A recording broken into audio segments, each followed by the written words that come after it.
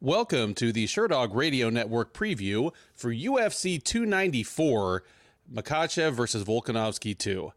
I'm your host, Ben Duffy of Sherdog.com. With me, as always, is Keith Shillan, the executive producer of the Sherdog Radio Network. Keith, how are you doing today? I'm doing great, brother. How you doing, man? This is a big one. I'm excited. I always get excited. The bigger the fights, the more excited I get. I'm really excited. Oh, we got a big card to talk about. Before we even get to that, today I went to the Texas Renaissance Festival, which is open. Okay. It's in this little town kind of north of Houston where people from like even Dallas and stuff could get there in a couple hours. And it runs for probably 2 months every year in the fall. And it's a Renaissance Fest. I had never been to a Renaissance Fest in my life. Went to the Texas Renaissance Festival today. Gorgeous weather. It was like 70 degrees out and just breezy. However, my understanding of Renaissance was sorely tested today. I'm not a historian. Okay. I'm just a college dropout that's read a few books. Right. But I understand the Renaissance as referring to a period of European history, kind of the 14th to end of the 16th century that was marked by an explosion in arts, literature, technology, science. But all humans, they were all human, Germans, English, French, Italians, all humans. I go to this thing, a solid 25% of the people there were elves. There were a couple of wizards. I don't think wizards are real. I saw at least 2 or 3 people that I'm pretty sure were vampires. I may have just wandered into an outdoor cosplay convention. There was a lot of non-Renaissance shit going on here. Paulo Costa was there. Paulo Costa was there, eating the fried Twinkie and preparing to blow weight for whenever his next fight ends up being. It was something. It was an eye-opening experience. I'm sad I waited this many years to go to a Renaissance Fest. If I'd known they were this much fun, I would have done it more times. That's all I got on that. Give me your overall temperature on this card. The UFC does 11, 12 pay-per-views a year. This one is in Abu Dhabi. Give it a letter grade on paper. Yeah, so for anyone who's ever wondered if we pre-planned what we're going to talk about when we start, obviously this is exhibit A of that it's not true. Because I'm like, where the hell is he going with this? I thought you were going to go into like, the mass, I know art and everything was really major during the Renaissance and the painting of the ceilings and all this stuff. I think you're going to say, the masters, Makhachev and Volkanovski, that, 600 years from now, we'll still be talking about these greats. I should have done any or all of those things, but it really wasn't a segue into talking about the card at all. How your day was. Just what was on my mind. How the card? I thought the card is good already. But now it is an absolute A. I mean, there's no way. If you told me 2 weeks ago, without giving me an answer, who was replacing, just Paulo Costa has fallen off the card, I'd be like, oh my God, this card has gone to shit. And then you add in, oh yeah, Charles Oliveira just fell out. I'd be like, oh my God, this card's an F. To get Kamaru Usman and Alex Volkanovski, 2 of the greatest fighters who's ever lived, to step up, take huge gambles on less than it was like a week and a half. When it was announced, but I think it was announced that Tuesday. What is that? That's like 11 days, 10 days, 11 days. Like, dude, 18 months ago, they were the top, like Volkanovski and Usman were the top 2 pound for pound fighters in the sport. I still think they are. Usman's taken a loss or 2, but I'm sorry, Usman. I'm sorry. I think of Volkanovski. Yeah. No, yeah. 18, 24 months ago, they were the top 2 pound for pound fighters in the sport. Usman clearly, needs to bounce back. There's open questions, but I never asked you this, but if you'd asked me, I would have said, dude, I'd love to see him go to middleweight and see what he can do with whatever time is left to him. Oh, yeah. Absolutely. And now he's going to. Absolutely.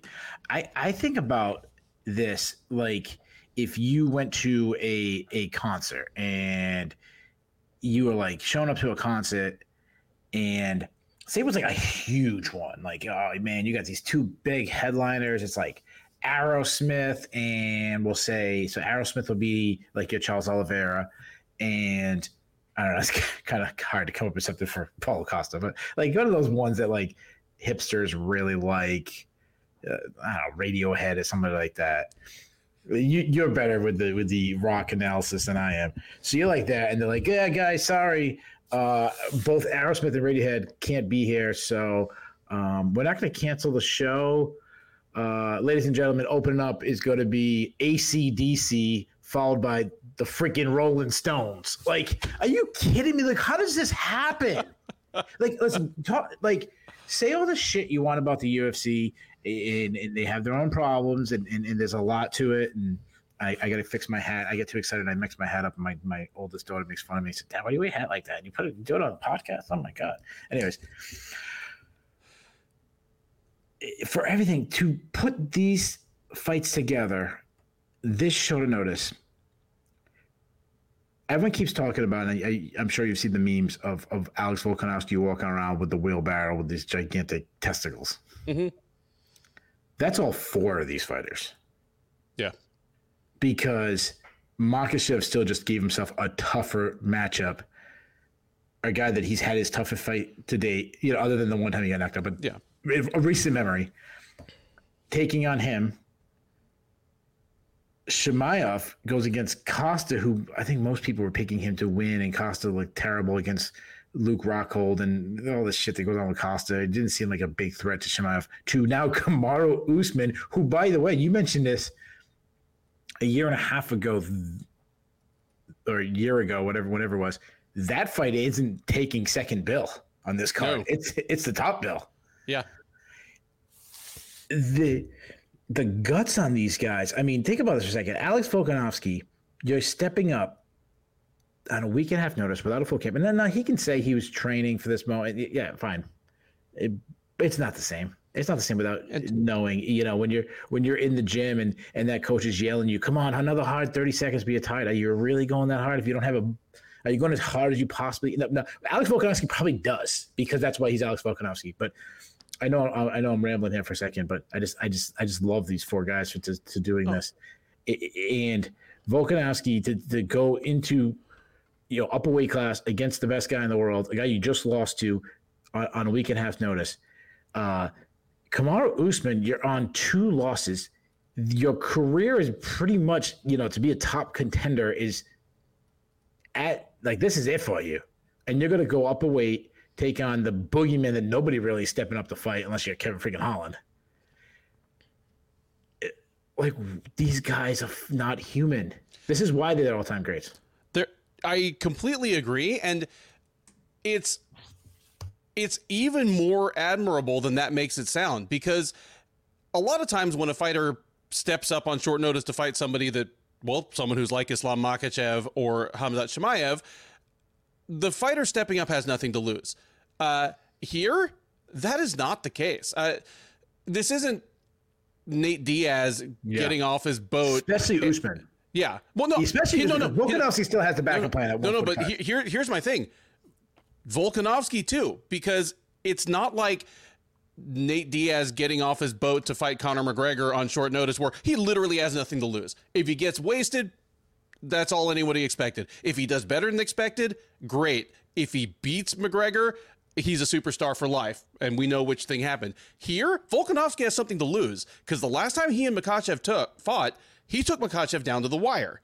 You thought Islam won. I thought Islam won, but about a quarter of the people on MMA Decisions thought Volkanovski won, and everybody thought it was a great fight. Everybody thought it was the toughest fight anyone's given Makhachev, aside from that kind of weird quick knockout. If Volkanovski goes out this time and just gets washed, then it's like, well, the first one was a fluke. Once Makhachev got it dialed in, we clearly knew who was the better fighter. He has almost as much to lose here as Makhachev.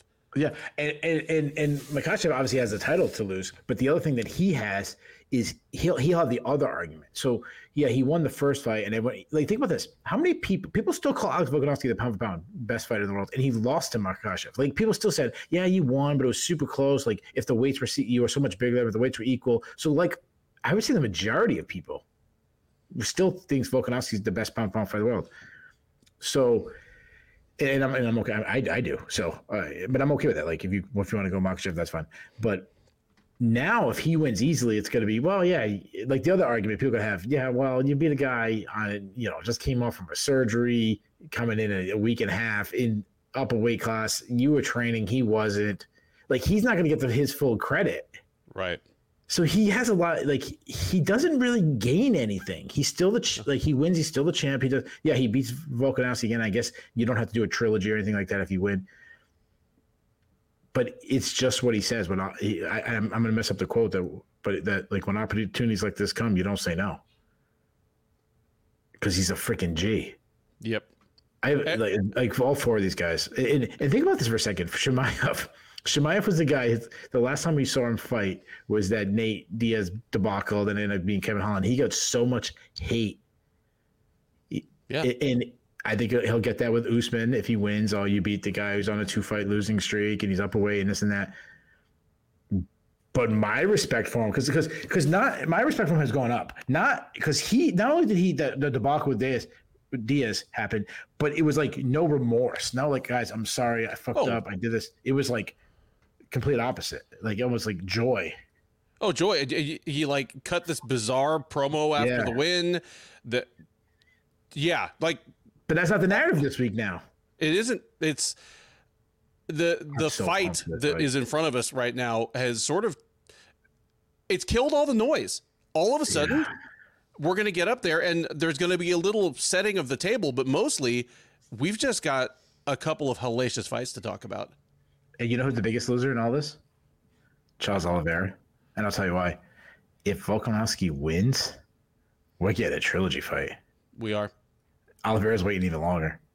Oliveira's waiting even longer. And he's older. He doesn't have, I mean, I know he's not as old as you think he is, but he's got hella miles off him. Yeah, that's what I'm saying. He's always been a little injury prone / bad weight cut prone. Yeah, getting Charles Oliveira to the cage is a production. So missing 6 to 9 months of what should still be close to his physical prime is going to hurt. Like we'll probably see Oliveira take some kind of other fight in between would be my guess. Yeah, the only thing I'll say before we'll go, before we break down this fight, the one thing that I feel is missing, and obviously this is the biased American in me, I wish this was in America. I wish it was at nighttime. And you know me, I like the early cards. I like, if I can go to bed earlier, but going overseas won't have the same feel, at least in America. The crowd isn't as rowdy. If you're in New York City, you're in Vegas, those are probably your two spots. And this fight is headlining it. I mean, having their faces on, ticker in Times Square or something like that. Yeah. That's the only thing this thing is missing. Yeah. Like having Makhachev and Volkanovski just on 40-foot tall broadsides on some of the buildings around Times Square. I agree, but we have to remember what Fight Island was about in the first place. The UFC started working with Yas Island, with Etihad Arena, because when COVID hit back in 2020, there were so many, not just fighters, but of the best fighters in the UFC and the best prospects who were on their way to the UFC that all of a sudden couldn't travel. And this was sort of a way for those fighters and fighters, from Brazil who couldn't get out of Brazil to the US to get fights. And it's still serving that purpose in a way, only now it's just the Russia-Ukraine conflict and so forth that's causing it. Because you look at this card, there's 13 fights. 10 of the 13 have at least one fighter from Russia, the CIS, or the Middle East. And we don't know in how many of those cases it's because it's easier for them to get a visa as opposed to just, they fought in UAE Warriors and Brave CF anyway. They have a fan base here. But yeah, I mean, in terms of you know that better than I do. This still feels like a 2021 Fight Island card.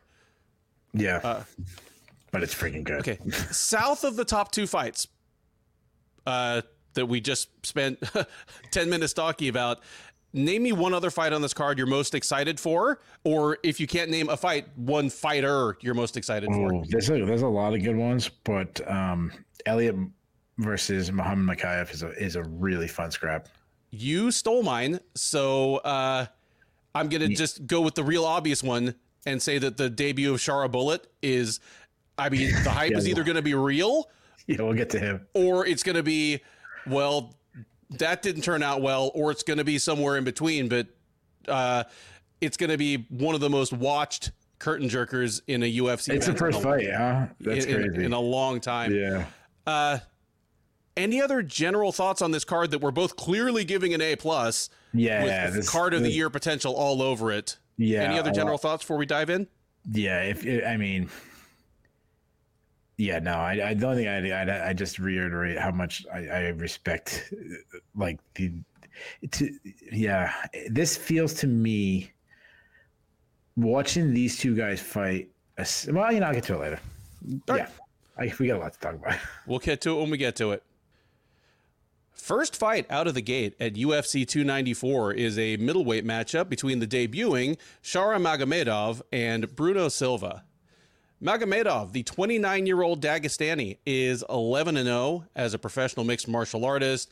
This will be his UFC debut. As I mentioned, he has fought primarily all over, again, kind of the CIS, what we would once have called former Soviet republics. He fought twice in December, like 8 days apart, getting his best win, a unanimous decision win over Nickal Ragozin, and then showed up in Thailand like 8 days later and blew someone away in like 8 seconds. He makes his long-awaited UFC debut here. He's been kind of an insider tip as the next Khamzat, the next Shavkat type guy. And he draws Silva. 34-year-old Brazilian is 23-9 overall. He is 4-3 since joining the UFC as a former M1 global middleweight champ. He's coming in off of a loss. He got choked out late in the first round by Brendan Allen at the Emmett versus Topuria Fight Night card back in June. Prior to that, he had a first-round knockout of Brad Tavares back in April. Odds on this one find Magomedov a comfortable favorite in his UFC debut, but that should not be surprising because a piece of trivia that I forgot to toss to you during the intro, Keith, there are 13 fights on this card. 11 of the 13 have at least a 2-1 favorite. This is one of them. Magomedov around minus 225, Silva around plus 175.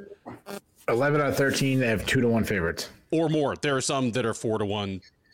Wow. Or higher. But yeah, only 2 on the entire card that are less than a 2-1 favorite. A lot of my notes are, this is a tough fight to pick. Apparently not. Well, we'll get to some of them because I think a couple of the lines are way off. This is not one of them.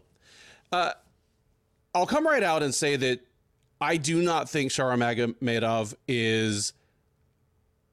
I think he has a ton of upside. I think he's a very good, very athletic, skilled, exciting fighter who definitely belongs in the UFC. But I'm definitely not ready to call him the next Khamzat Chimaev. I understand a lot of the reason why. They are both they're both in the same weight division. Depending on what they're doing, they're either a huge welterweight or a decent sized middleweight. They both have the same kind of build, like kind of tall, long armed for the division, but with tons of muscle on their frame. They're both very athletic. They both just blew through everybody on their way up. They both have they even both have kind of a visual hook. Khamzat Chimaev has like the hair lip repair that everybody sees, that scar right across his lip. Shara Magomedov has one working eye. It's hard to miss. Like beginning stage Shara Magomedov looks like end stage Mike Bisping. It's like he should wear a patch. That would be. He should walk around with a patch and just be like a villain from the 80s. Dude, he's already a ginger Russian, like with an eye patch. Very like, offended by that. Hey, you and he got the same tan. You might be distantly related. I get both my eyes though. You do.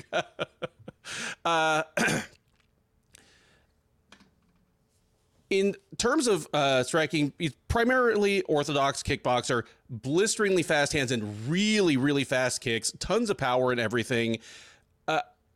He has sturdy enough takedown defense, at least against the overwhelmed kind of guys he's been fighting.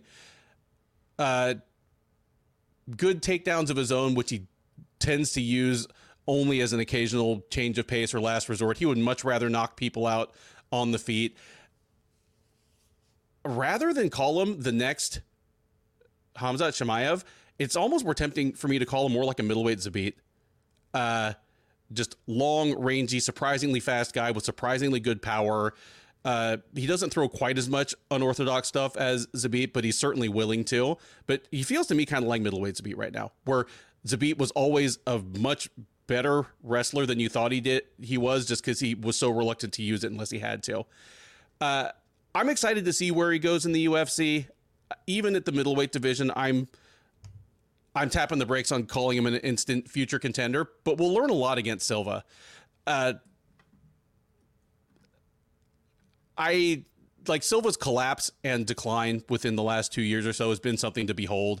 He's 1-3 in his last 4. The one win over Brad Tavares. I mean, Tavares himself seems to be in decline. That was a back and forth fight. Like, Tavares hurt him bad that round too. And then on top of everything, Silva dropped him and the fight was stopped pretty early. So it's, I mean, I came out of that fight thinking, you know what, if Silva and Tavares fight 10 times, we probably get in first round knockouts 8 out of the 10, but it's going to be almost evenly split between the two guys. So nothing about it told me that Silva is back. And here, this is a bad matchup for Silva. Silva, I mean, we think of him as a huge middleweight, but when he came to the UFC, he was an incredibly built middleweight, but in terms of his actual stature, he's not a gigantic guy. Well, Alex Pereira is bigger than everybody, but even Mearshart and Allen were visibly taller, had longer reach than Silva.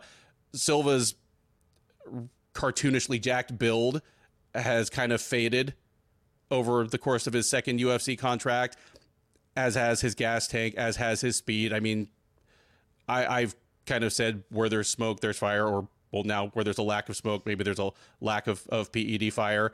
But here, unless Magomedov fouls up, Silva's going to be there for him.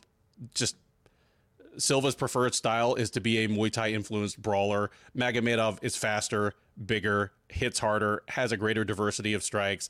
And where I thought Silva had sneaky good wrestling at one point, I don't know if it's sneaky good anymore. And even if so, Magomedov's takedown defense is too stout. This is a bad matchup for Silva. I think Magomedov just starts chewing him up right away on the feet, probably knocks him out in the first round, and the hype train is really, really going to pull out of the station.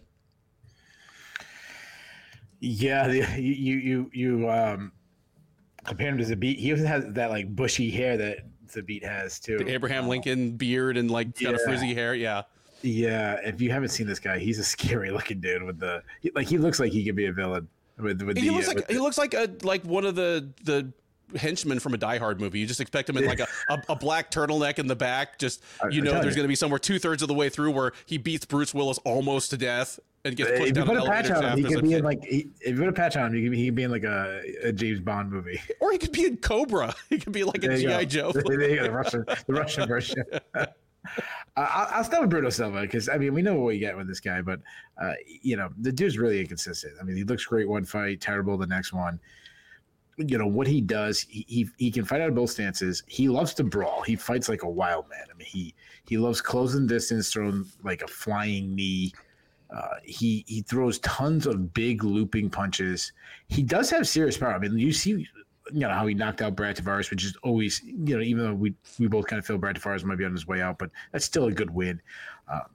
But he doesn't have the best technique. I mean, he throws from his hips. So he overextends on his shots, leaving him open to counter. He gets tagged up. It seemed like every fight. I mean,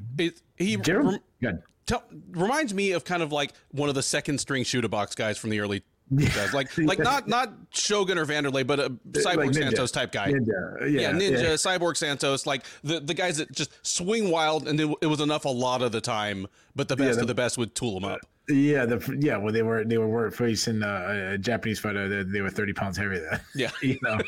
All right. Or Punk Minowa. I mean, Gerald Mearshart was piecing him up. Mm-hmm. I mean, even like a fairly low level talent like Jordan Wright was landing shots on him. He is strong in the clinch, but very poor defensive wrestler. I mean, Wellington Turman took him down. Andrew Sanchez took him down. Jared Mershaw took him down. I mean, Jared Mershaw, we both is a much better wrestler than he gets credited for. He struggles to get up. He has a BJJ black belt, but he has 0 submissions in his career. Now you move over to Magomedov.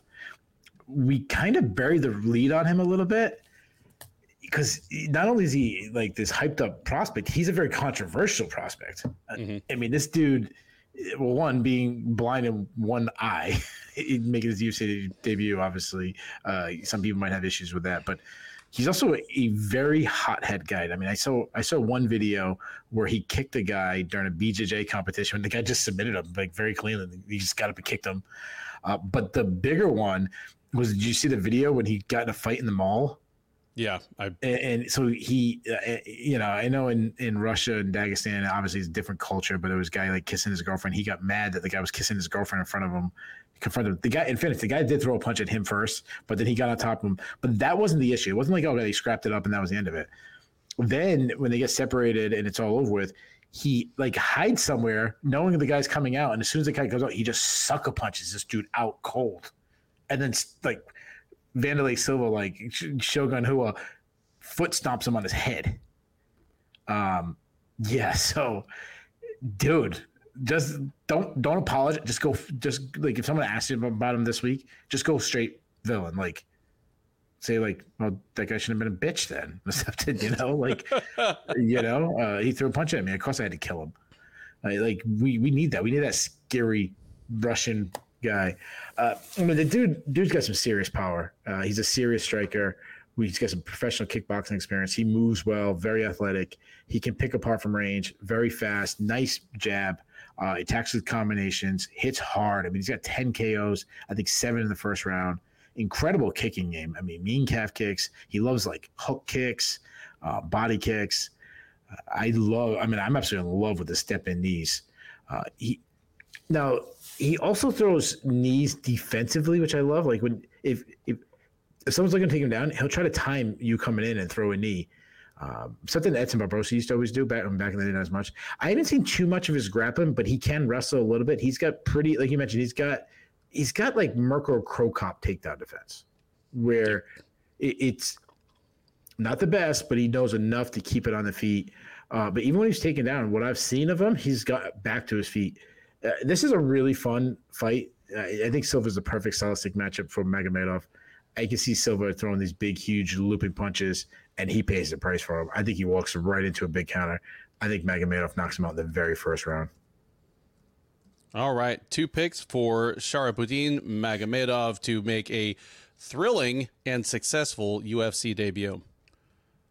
Next up on the UFC 294 prelims, Victoria Dudakova will attempt to extend her flawless UFC record against Jinh Yu Frey. Dudakova, the 24-year-old Russian, is 7-0 as a professional. She is 1-0 since joining the UFC out of the 6th season of Dana White's Contender Series. She debuted back in July at the Holm versus Bueno Silva fight night card, where her fight with Estela Nunes lasted just 34 seconds. She tried to take down Nunes, posted her arm the wrong way, and doggone it, is there anything worse than a bad injury happening at the Apex? I don't know, but we were subjected to what felt like 2 full minutes of Nunes just wailing in pain and kind of writhing around like a dog that had been hit by a car in this empty. Anyway, sorry, I'm getting PTSD from that injury. Anyway, 34-second TKO. She's going to look to go 2-0 in the UFC against Frey. 38-year-old Dallas native is 11-9 overall. She is 2-5 since joining the UFC as a former Invicta atomweight champ. She's on a 3-fight losing streak. She's dropped fights to Vanessa Demopoulos, Poliana Viana, and Elise Reed. The most recent of those, the Reed fight, was a unanimous decision at the Cara France versus Albazi card back in June. Odds here, unsurprisingly, heavily favor the Russian. She is minus 400, Frey plus 310 on the comeback. Keith, I'm going to flip this one to you, but you and I 2 years ago, back in 2021, both remarked how nice it was that Jinh Yu Frey did get a couple of UFC wins finally. Yeah. Something to put on the mantelpiece alongside all of her other accomplishments as one of the best women of her generation in a weight class that barely existed. Here, she's on a 3-fight losing streak. She's a whopping underdog to a fighter who, at least in my opinion, is a good but not great prospect. Great. But does Frey have what it takes to even make this interesting? I shouldn't say interesting, because even when she wins, it's not interesting. No, she's never interesting. Does Frey have what it takes to make this close? She's interesting, like when, like you're at the Renaissance fair and some nerd comes up to you and tells you about like some painting you're looking at, and you go, interesting. Thanks. I wonder how Jinh Yu Frey is going to do tonight. Yeah. I can see Jinh Yu Frey at the Renaissance fair. And nobody will mess with her. She'd be this like 5'1" chick that's just ripped to the gills, got a huge sword across her back and some shit. Yeah. 8-pack. Yeah. Yeah, but Jinh Yu Frey stopped fighting. I just want her to be. I want to just like when I'm looking at a YouTube video and an ad comes on, is Jinh Yu Frey giving like dieting advice. Like, you know that you ever see those videos that like I don't know, like real good looking dude who's like, oh, you shouldn't listen to any diet person ever. Like you should eat pizza, and I'll teach you how you're gonna lose weight eating pizza. Oh yeah, and not working out. I just want Jinh Yu Frey to do videos like that for sure. And all right, so what'd you say the odds were? Dudakova's minus 400, Frey plus 310. Nuts. That's nuts. Jinh Yu Frey. I mean, there's some people I love watching film on. Some people that I learn stuff when I watch them. Jinh Yu Frey is in that category where it's like, okay, when the card comes down, okay, I'm skipping Jinh Yu Frey. Like if I get to Jinh Yu Frey, I'll get to her, but there's 26 fighters on the card. She's 26th on my list. And I watched Alex Volkanovski 3 times, you know? I mean, she's a southpaw. I mean, she's a technically sound boxer, but her output, it was always historically low. And then she started, there was a little run where I was like, wow, Jinh Yu Frey's actually throwing punches. And then her last fight, she did it again. She just had no output. She's a counter striker. She does do well to pick up her opponent's rhythm and kind of beat them to the point of contact, but she's older now, so I don't know if that's still there. Even though she's an undersized former atomweight, and she's still built like an atomweight, she can grind in the clinch. She wears her opponents down there. She can wrestle. She'll drop down like a single leg and run the pipe.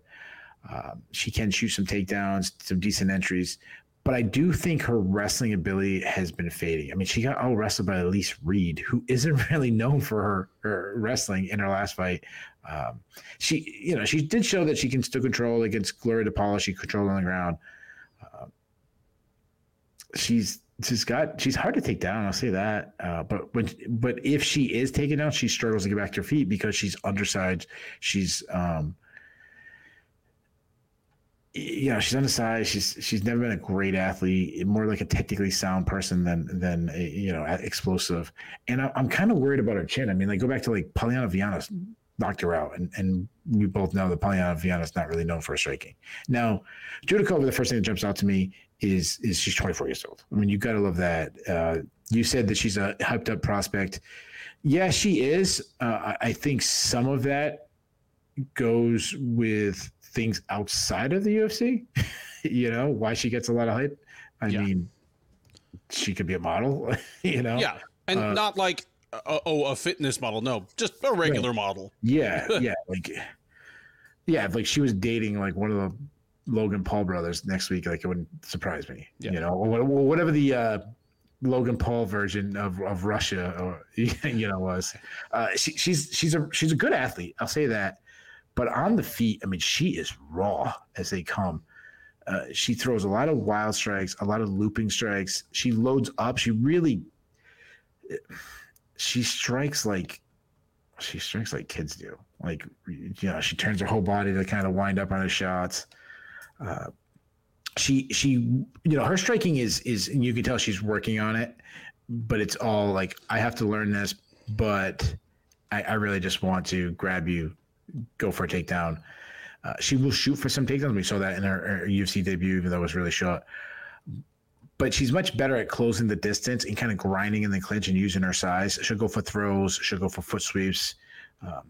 Good top control. She's got 4 submissions on her record. But the one thing about her ground game that I might, that she needs control. I think you said it last time. You said that she wants to keep a grappling movie. She rushes submissions, which is an issue. Almost like a very judo. If you watch judo, jumping into things. I think this line is way off. Like, I think this should be a pick'em. Frey is so much more polished of a fighter than Dudakova is. If you're going with Dudakova, you're really going with athleticism and potential. Like, she's 24. Could she have improved a lot since her last fight? Which is obviously a very good possibility. She's bigger. She's younger. She's got the better ground game. But this is a step up in competition, and I have zero confidence in that pick. So, I mean, if you're a betting, I want to say this, and we say it enough, but if you're a new listener, we're not a betting show. We give our picks, we give our breakdowns, and you bet on how you feel. There's a lot of good people out there with advice. Jay Petrie on our website gives out betting advice. Sean Sheehan gives out betting advice. So you want to get betting advice, go to those guys. But if I was a bettor, I would bet on Jinh Yu Frey. Now, I'm not picking Frey because I'm just if this was 3 years ago, I'd probably take Frey. I don't know what she has left. And Dudakova, she's still so much bigger than her that I think she might be able to grind her in the clinch, get some takedowns, lay on top of her. Give me Dudakova by decision. I am in wholehearted agreement with basically everything you put down there, especially to the point that I favor Dudakova in this fight as the younger, bigger fighter, the one who is more likely to have made strides between her last fight and this one, and Frey as someone who is pushing 40 in essentially, the second fastest division in mixed martial arts. But I agree, the lines do not make a ton of sense because all we know about Dudakova is that she has a quick win on a freakish arm injury against somebody that Frey probably would have been favored to beat. And that's about it. If we learn halfway through the first round that Dudakova can't get Frey down, we're in for 15 long minutes, and we're in for a split decision that Jinh Yu Frey maybe wins. I completely agree. Frey just historically bad, historically low output, but the flip side of that is that she's always been fairly defensively sound on the feet. It's like almost like her strategy is built around not getting hit hard, not getting hit cleanly, just, technically sound, very buttoned up, reluctant to come out of her shell and throw her own offense. And Dudakova, who's just kind of wade forward with big looping arm punches and kind of hope to crash into Frey and end up on the ground. Frey might make her look amateurish on the feet. Dudakova, I mean, she's big, she's pretty strong, she's pretty athletic. But for someone who needs the fight on the ground, her takedown game is not that reliable. She's pretty good at crashing into people, starting scrambles, and trusting herself to come out the best in them. Even the way she injured Nunes, those little sticky octopus, like those wacky wall crawler type things? Like her takedown game, it's almost like throwing one of those and just watching it kind of sticking. Like, cause she shot a single from way outside. You could tell that she wasn't really intending to finish the single. She just wanted to get in on Nunes' hips, do what she could, roll for a leg, try to take her back standing, and Nunes happened to kind of go over post, and the whole thing's over. I don't know if that works on Frey. My guess is that it works enough across 3 rounds that Dudakova wins at least 2. But yeah, give me Dudakova by decision as well in a fight that, 1, ends up looking like a Jinh Yu Frey fight for long stretches, and 2, maybe sends Dudakova back to the drawing board with some things to fix, even as the victor. But yeah, I think the line's way out of whack on this one as well. Next up on the UFC 294 undercard is a featherweight matchup between Nathaniel Wood and Muhammadjon Naimov. Wood, the 30-year-old Englishman, is 19-5 overall. He is 7-2 in the UFC. He is 3-0 since moving up to featherweight. He started off as a bantamweight and did perfectly respectably. He went 4-2 in that division, decided to move up to 145 pounds. And since then, again, he's perfect. The only thing that's been able to even slow him down is a freakish training camp injury where he slashed his knee open on some exposed molding and had to back out of a fight. But aside from that, he looks like a force in his new division. He's going to go for his 4th straight win at 145 pounds against Naimov. Naimov, 29-year-old from Tajikistan. I believe he's the first Tajik fighter in the UFC. Both of them, Gafurov and Naimov, are on this card, and I want to say that Naimov was the first, but one of them was the first. At worst, the second Tajik fighter in the UFC. 9-2 overall. 1-0 since joining the UFC as a veteran of Season 5 of Dana White's Contender Series. He lost on the Contender Series, kind of went back to regional shows in the U.S., and got the short notice call up to face Jamie Mullarkey at lightweight and kind of shocked the world, or at least shocked Mullarkey by knocking him out in the second round. With that out of the way, Naimov is back down to his native weight class and looking for his first win there against Wood. He is not favored to do so. Wood is minus 310, Naimov plus 240. Naimov is a great story. I mean, we joke about the stadiums full of people going crazy for the first and second fighters from their country ever to fight in the UFC, but jokes aside, it's a cool story. I mean, imagine being in that strip of countries. You're in there along with Russian states like Dagestan and Chechnya. You're out there with Uzbekistan and Kazakhstan, and all these countries are sending mad numbers of fighters to the UFC that are doing great things, and your country hasn't sent a single person to the world's top promotion, and all of a sudden you've got 2. Of course they're going crazy. So he's a great story, and at 29, he has some upside going forward, but I do think he's actually a pretty limited fighter. I'm interested in what these guys look like in the cage, because our heights and weights have Naimov as substantially taller than Wood, but my guess is that even though Wood is the one who used to fight at 135, there's not going to be much of a difference in size between the two. Wood was a good size bantamweight, and Naimov is kind of a short, stocky, stumpy featherweight. He hits stupid hard, but he doesn't throw the straightest punches. So his ability to get that power to the chin of a defensively sound striker, I'm not sure about.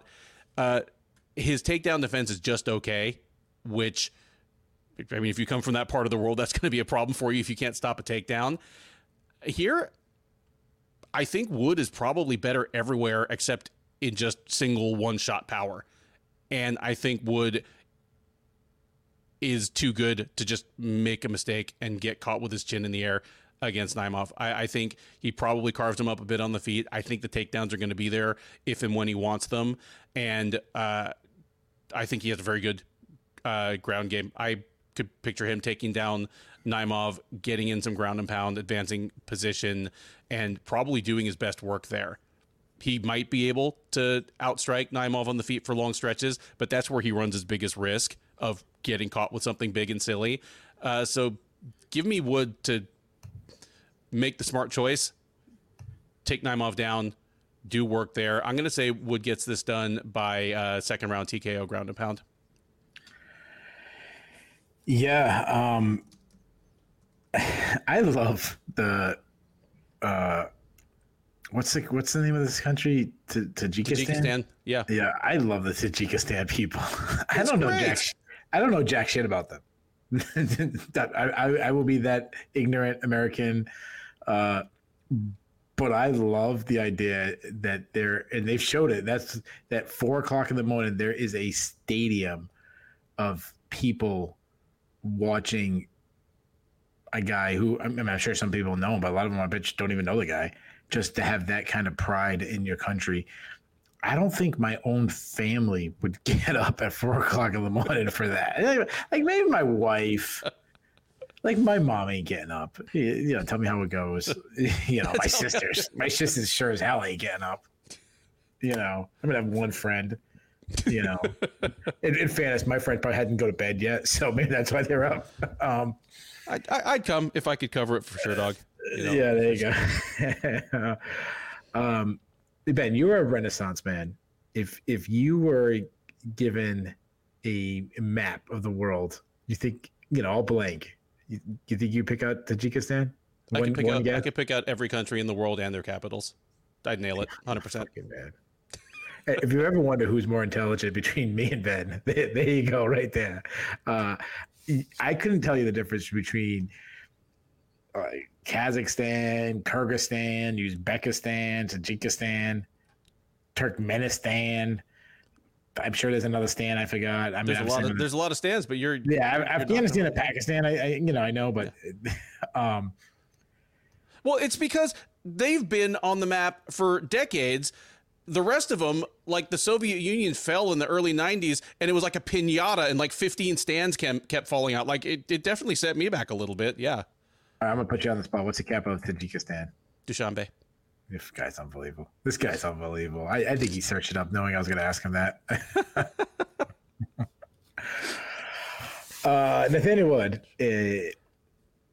he's another example of a guy who's moved up in weight, and it was the best thing that happened to him. I mean, he's one of it's also maturity, like getting older and getting coming into his prime age just helps too. But just the more and more, I think it's just more and more examples. Now, there are some people who need to cut weight, and that's best for them. But I think generally speaking, I think it's a better thing for guys to move up. And then he was a young guy, so sometimes I don't think he had a choice, but really good striker, very composed, very accurate, nice, like crisp pop, crisp striking, good pop. He's a guy that he leads with his power right hand a lot. Which is a lot of guys, they lead with their front hand. He leads with the right hand a lot. He avoids shots. That's one thing I don't like about his striking. He avoids shots with shoulder rolls, which I'm not a fan of. I think that's more of a boxing thing than MMA. But he throws a lot of teep kicks up the middle. I mean, he brutalized Charles Rosa with calf kicks. He combines punches and kicks well, especially when he gets in the pocket. You talked about his wrestling. I think he's a much better wrestler than he gets credit for. I mean, that area of the world doesn't get enough credit, and they really have made huge jumps in wrestling than they did years ago. He gets inside. And actually bringing up good wrestlers, not just importing Mohammad Makhachev and being like, look, we got great wrestlers too. Yeah. Like Leon Edwards. Leon Edwards is one of the best wrestlers in the UFC. Yeah. He gets in the clinch, and he looks for body locks and stuff. That's in trips. That's where he's more good at. But he can also shoot from the outside. Good overall grappling. He's got 6 subs on his record, so I would say he's a submission threat. Naimov took the fight against Jamie Larkey on days' notice in his UFC debut. That's the other thing. Like, you come from a small country, you have this unbelievable moment. You have a whole country, of Tajikistan in an arena watching you. You take on a good guy in Jamie Malarkey. Like, that's not lower level. I mean, he's not a world beater or anything like that, but you beat Jamie Malarkey. That's a solid win. Yeah. And you get a knockout. It was so short, we didn't preview it. We previewed Malarkey versus Kutsaladze. Yeah. And so that's how short it was. And Malarkey was a full head taller than this guy. Yeah, and he's a really good striker. He can fight out of both stances. He's pretty elusive. Does a lot of L step in and cut at angles well. Uses a lot of feints to set up his shots. Big kicking game. Hard kicks to the body. Nice high kick. He also teep kicks. Now, I want to, if you didn't watch the fight, if you don't remember the fight, he caught Malarkey. Malarkey was winning, but he wasn't getting blown out by him. The one thing that Malarkey was able to do against him is he was pressuring him, and he didn't like the pressure. Now, again, when you take a fight on a couple of days' notice, you might not be able to fight you have to fight a little differently against Sergey energy. But he doesn't like fighting off his back foot, which, I mean, not many people do, but it's something I want to point out. I do like when he gets inside, he looks for elbows. He's a good wrestler. He's got some fast entries, but I was surprised that he was taken down a couple of times by Malarkey. But Malarkey, again, is also an historically underrated wrestler. And that's another area of the world that we don't talk about, the wrestling that has come leaps and bounds. One concern when you go to like his regional fights, he has gassed out in the past. A lot of that has to do with his like big, spectacular kicks that he does. I think it was a good fight. You said Wood was like, he was, what was his, how big of a favorite was he? -310. Yeah. I wrote down every fight. So I can't sit still. I'm one of these guys. I'm always doodling. I'm always doing something. I wrote down the fights, and I was trying to figure out which fight was one of the guys where, you know, you said there was only 2 fights that it's not 2-1. And 2 of the ones I was like, oh, Frey Dudakova, that would be one of them. And Wood Naimov. So I'm already wrong on those. I've already changed it to 2 other ones. I like both guys. I really do. I think both guys are good additions to. I mean, obviously Wood's been in the UFC for a while, but I think we got a good, fun affair on the feet, and I think we get some good scrambles on the ground. I'm picking Wood, but I think we got a little bit of war out of hand. I think it's gonna be one of those, like, a fun fight. It's buried in the prelims, so it's probably not gonna get fight of the night or anything like that. But I think it'll be one of those ones where you're pleasantly pleased with the fight. I think Wood is a little bit faster. I think he's a little bit more accurate. He's more experienced in like high level experience, and he's faced better competition. So I will go with Wood. I'll say Wood by decision. Yeah. Considering some of the stuff we have further up this card, this could be one of those things where Wood versus Naimov is this absolute barn burner.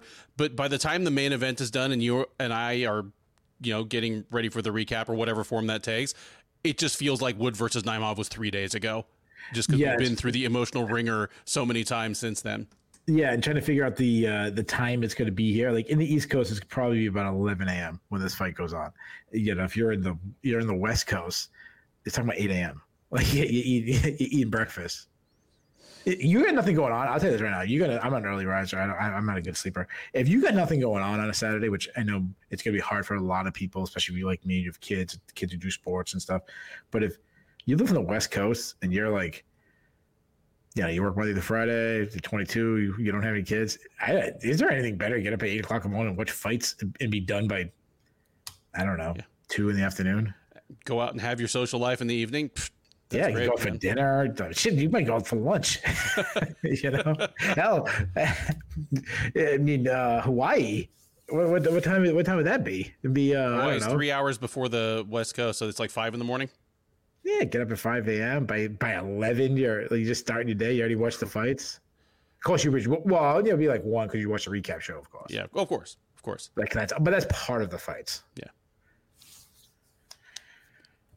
Marcel Dorff, we expect to see you on the recap, man. Yeah, he has no excuse. Yeah. We head now to the lightweight division for a matchup between Mike Breeden and Anshul Jubli. Breeden, the 34-year-old Missouri native, is 10-6 overall. He is 0-3 in the UFC.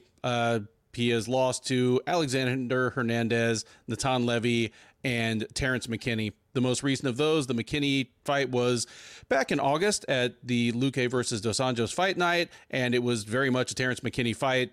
Breeden was knocked out of his shoes in like 90 seconds.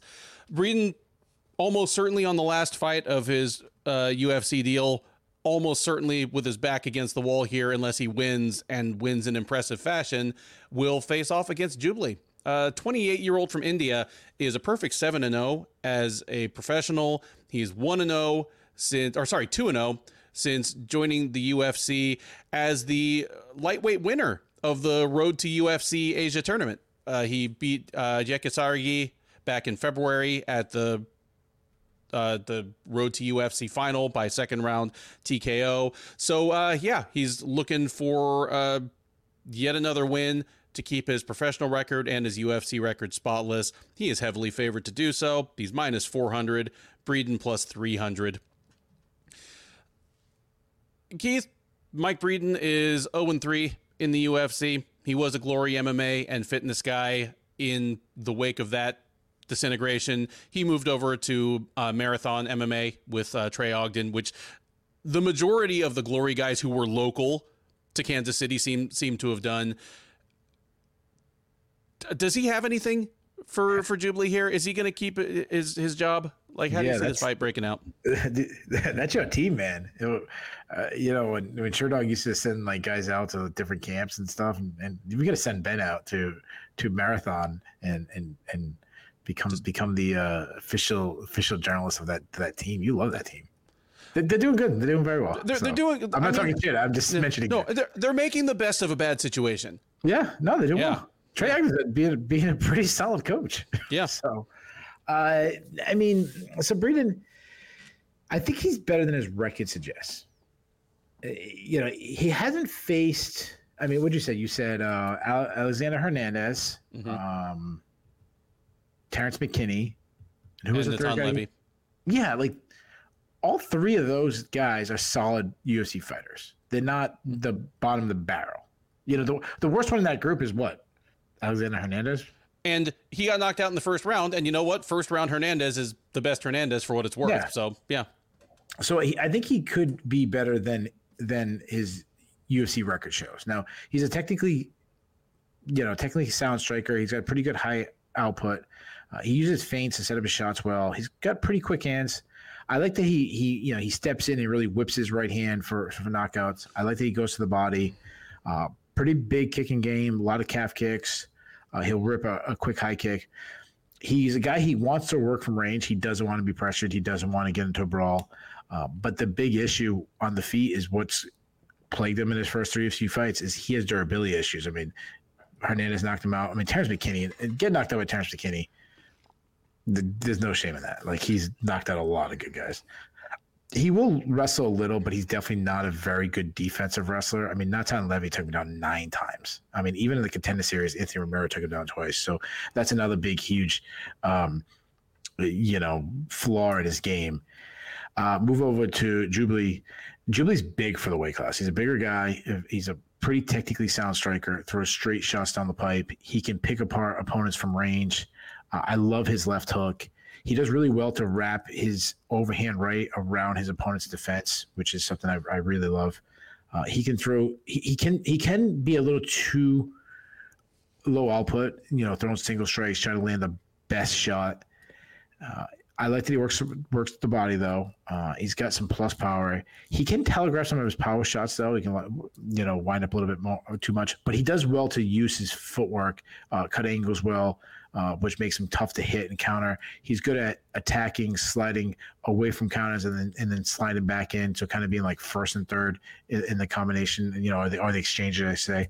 I like that he goes with some step-in knees. He's not much of an offensive wrestler, and what I've seen him, he's a pretty poor defensive wrestler, but he is hard to hold down. He works back his feet. But one concern when I saw in the Richardson, he is gassed out of the pass. So even though I said nice things about Breeden, I like Jubli here. Is it insane that he's 3-1, 4-1? 4-1. Yeah, these odds have been way off. Especially if Breeden might have the offensive I don't know. You don't see either of these guys offensive wrestling much, but Breeden will occasionally look for a takedown. So having an edge in one area, and again, I don't know if he has the edge, but it wouldn't surprise me if Breeden does. It makes me feel like a guy shouldn't be that big of a favorite. That said, on the feet, Jubilee's a much sharper guy, a little bit quicker, hits harder. I think Jubli picks him apart, and I think he wins the decision. Give me Jubli by decision. Yeah, I like the breakdown there, and maybe Jubli is better than I think, because I was coming into this with the thought that, okay, I was kind of surprised that he was the guy that came out of the Road to UFC tournament of the kind of Final Four there. He was the one that he definitely wasn't the first one I would have picked to have any kind of future with the UFC. But I was going to say, but you know what? I like what I see out of him when he goes to the ground. So to hear you praise his striking makes you think, oh, maybe he's a little better all around than I'm giving him credit for. I feel as though offensively on the feet, he puts his height and reach to good use these days. You mentioned he's good at wrapping punches around the guard of a fighter that's pillaring, and that only really works if you have the reach advantage. Earlier in his career, I say earlier, he's 7-0, but in his early fights, he had a little bit of the tall man striking defense problem where he would lack head movement and just sort of back his head straight up and trust that to keep him out of harm's way. Because of that, he's gotten caught cleanly in quite a few of his fights, even for a guy who is still undefeated. But I really liked what I've seen out of him definitely in his 2 road to UFC fights and in some of his earlier stuff that I saw. For a guy that rarely initiates the wrestling, he seems very comfortable once the fight hits the ground. Like once the wrestling has started and they're in a scramble or he's sprawling or whatever's happening, he's a solid wrestler. He's a submission threat in transition as well as from top and bottom position, has pretty good top control. In his final, he ran over Sargi on the ground in a way I did not expect. I thought Sargi would have the advantage on the ground, and that was not the case at all. Jubli took his back, had him in almost a crucifix where he had his arm gift wrap, slid into mount, just pounded him on the ground. That was kind of an eye-opener for me. My guess here is that Jubli gives Breeden a lot of stuff he doesn't like the taste of on the feet. Breeden ends up either frustrated or desperate and shoots a takedown, and it ends up being the kiss of death. Give me Jubli here by, I'm going to say second round submission, but second round TKO, ground and pound would be almost as likely for me. But I think it gets initiated when Breeden shoots a takedown and Jubli makes him pay for it. Middleweights take the cage next as Abu Azaitar and Sedriques Dumas face off. Azaitar, the 37-year-old German-born Moroccan, is 14-3-1 overall. He is 1-1 since joining the UFC all the way back in 2018. He won his debut by unanimous decision over Vitor Miranda. He's only fought once since then. Got punched out by Marc-Andre Barriault about 2.5 years ago at UFC 260. In between there, he has been kept on the shelf by a variety of issues, including injuries, including travel visa issues, and of course, most infamously, because of the stupid, Abu Dhabi incident where his brother or somebody from his entourage was climbing the outside wall of the fighter hotel trying to deliver him what he claimed was a bag of like French fries or some shit. It's so dumb that I'm getting dumber even trying to remind myself of what it was. So suffice it to say, he's fought twice. So bad. You said you would get up at 4 a.m., but would you scale the outside of wall for me? Would you do that for me? I totally would, but it's kind of like when you're the one who has to go out to, Wendy's or Whataburger or whatever for your family. So you're just taking a few of everybody's fries on the way back. Like you're getting 2/3 of a bag of fries, dude. Like that's yeah. Chicken. Hey, this would be 10 nuggets in this one. There's only 6. I don't know. I don't know. They must be running short. I don't know. Those jerks. You should call and complain. All right. Suffice it to say, Azaitar has only fought in the UFC twice in going on 6 years now. This is shot number 3. Waiting for him will be Dumas. 28-year-old Floridian is also 1-1 in the UFC, but it's only taken him like 14 months to get there. He won on the Contender Series last August. Since then, he has a submission loss to Josh Fremd in March and a decision win over Cody Brundage in June. Odds? This is one of the 2 fights on the card that is closer than 2-1. Who's the favorite? Dumas. You are correct. Sedriques Dumas is minus 170. Abu Azaitar plus 140. If there was a good citizenship award for this card, neither of the guys in this fight is getting it. I'm not going to go deeply into it. Keith has an actual article on SureDog about some of the reasons Dumas should not be in the violence business professionally. And Azaitar, for as silly as the whole potato thing was, he has legit issues in his like personal conduct that make you kind of raise an eyebrow. I don't know what has he done. I don't know his besides the potatoes.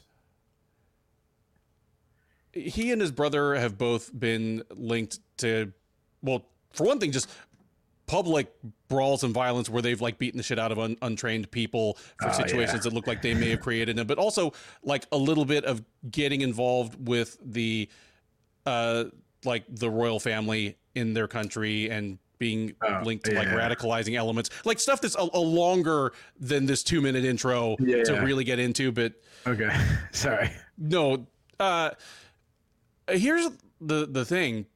All that stuff aside, during the time that all these distractions have kept Abu Azaitar on the shelf, his stock has plummeted.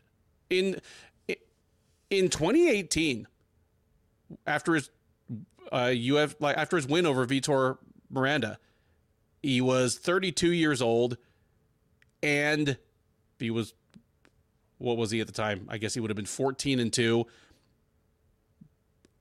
a finisher for the most part, some high level experience in WSOF. He was a mildly intriguing prospect, and now he's 37. He is the beginning of Marc-Andre Barriault's resurgence, which, like, you don't want to be that guy. And just so much of the upside is gone. The reputation for silliness aside, he is a short, squat middleweight who managed to make a distant striking game work just because he was fast and explosive enough to bounce into range, hit taller fighters with hard stuff, and bounce back out of range. And he's had a seemingly endless gas tank. And against Barriault, it seems like a lot of that has faded, and that shouldn't be too surprising. Again, he's 37 now. This is not a good matchup for him, because if he's still the same Abu Azaitar, he's going to be trying to bounce into range against someone in Dumas who, for all the flaws in his game, he is big, he has good reach, and he delivers nasty power at a variety of ranges. Like, he loves his long kicking game, loves, his head kicks, his, body kicks, loves keeping people at distance with those kicks. But he's also good at throwing knees at people on the inside, throwing elbows, kind of mugging people with hockey fight type punches.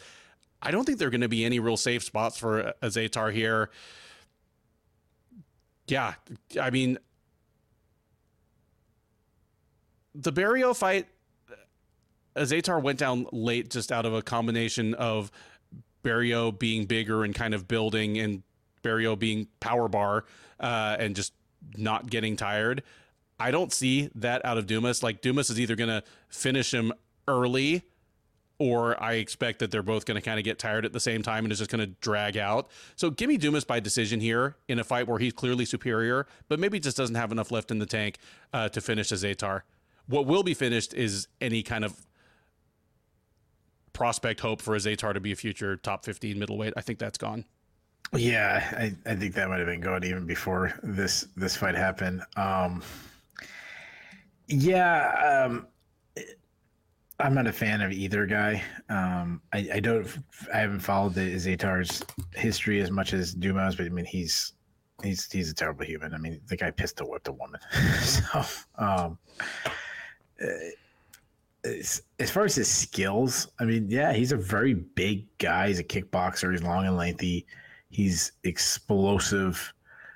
He closes the distance really quickly, lands big, long shots. He hits hard. He's got a good kicking game, hard kicks to the body, good calf kicks. He has issues defensively. He backs straight up. He was cracked by Josh Frem in their fight. He's not much of an offensive wrestler, but he's a weaker defensive wrestler. He did stop some takedowns from Cody Brundage. He did still get taken down a couple of times, but he had really heavy hips. He worked his way back up. He's not much of a submission threat, and he also rushes position. But he did get a guillotine on the Contender Series, but he gassed out bad against Josh Frem, though his cardio was much better against Cody Brundage. I mean, he looked like a completely different fighter. Azaitar on the feet, he's a brawler. Like, he wants to get it. He's very explosive. He gets inside in the pocket and he tries taking his opponent's head off with every single strike.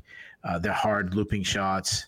I do like that he works the body. He's very physically strong. He will wrestle kind of wild, get some wild scrambles going. He will go crazy for sub attacks and they end up in bad position. And he's a weak defensive wrestler. He was taken down by Vita Moran 3 times and struggled to get up from the bottom. I got to correct something before I get sued.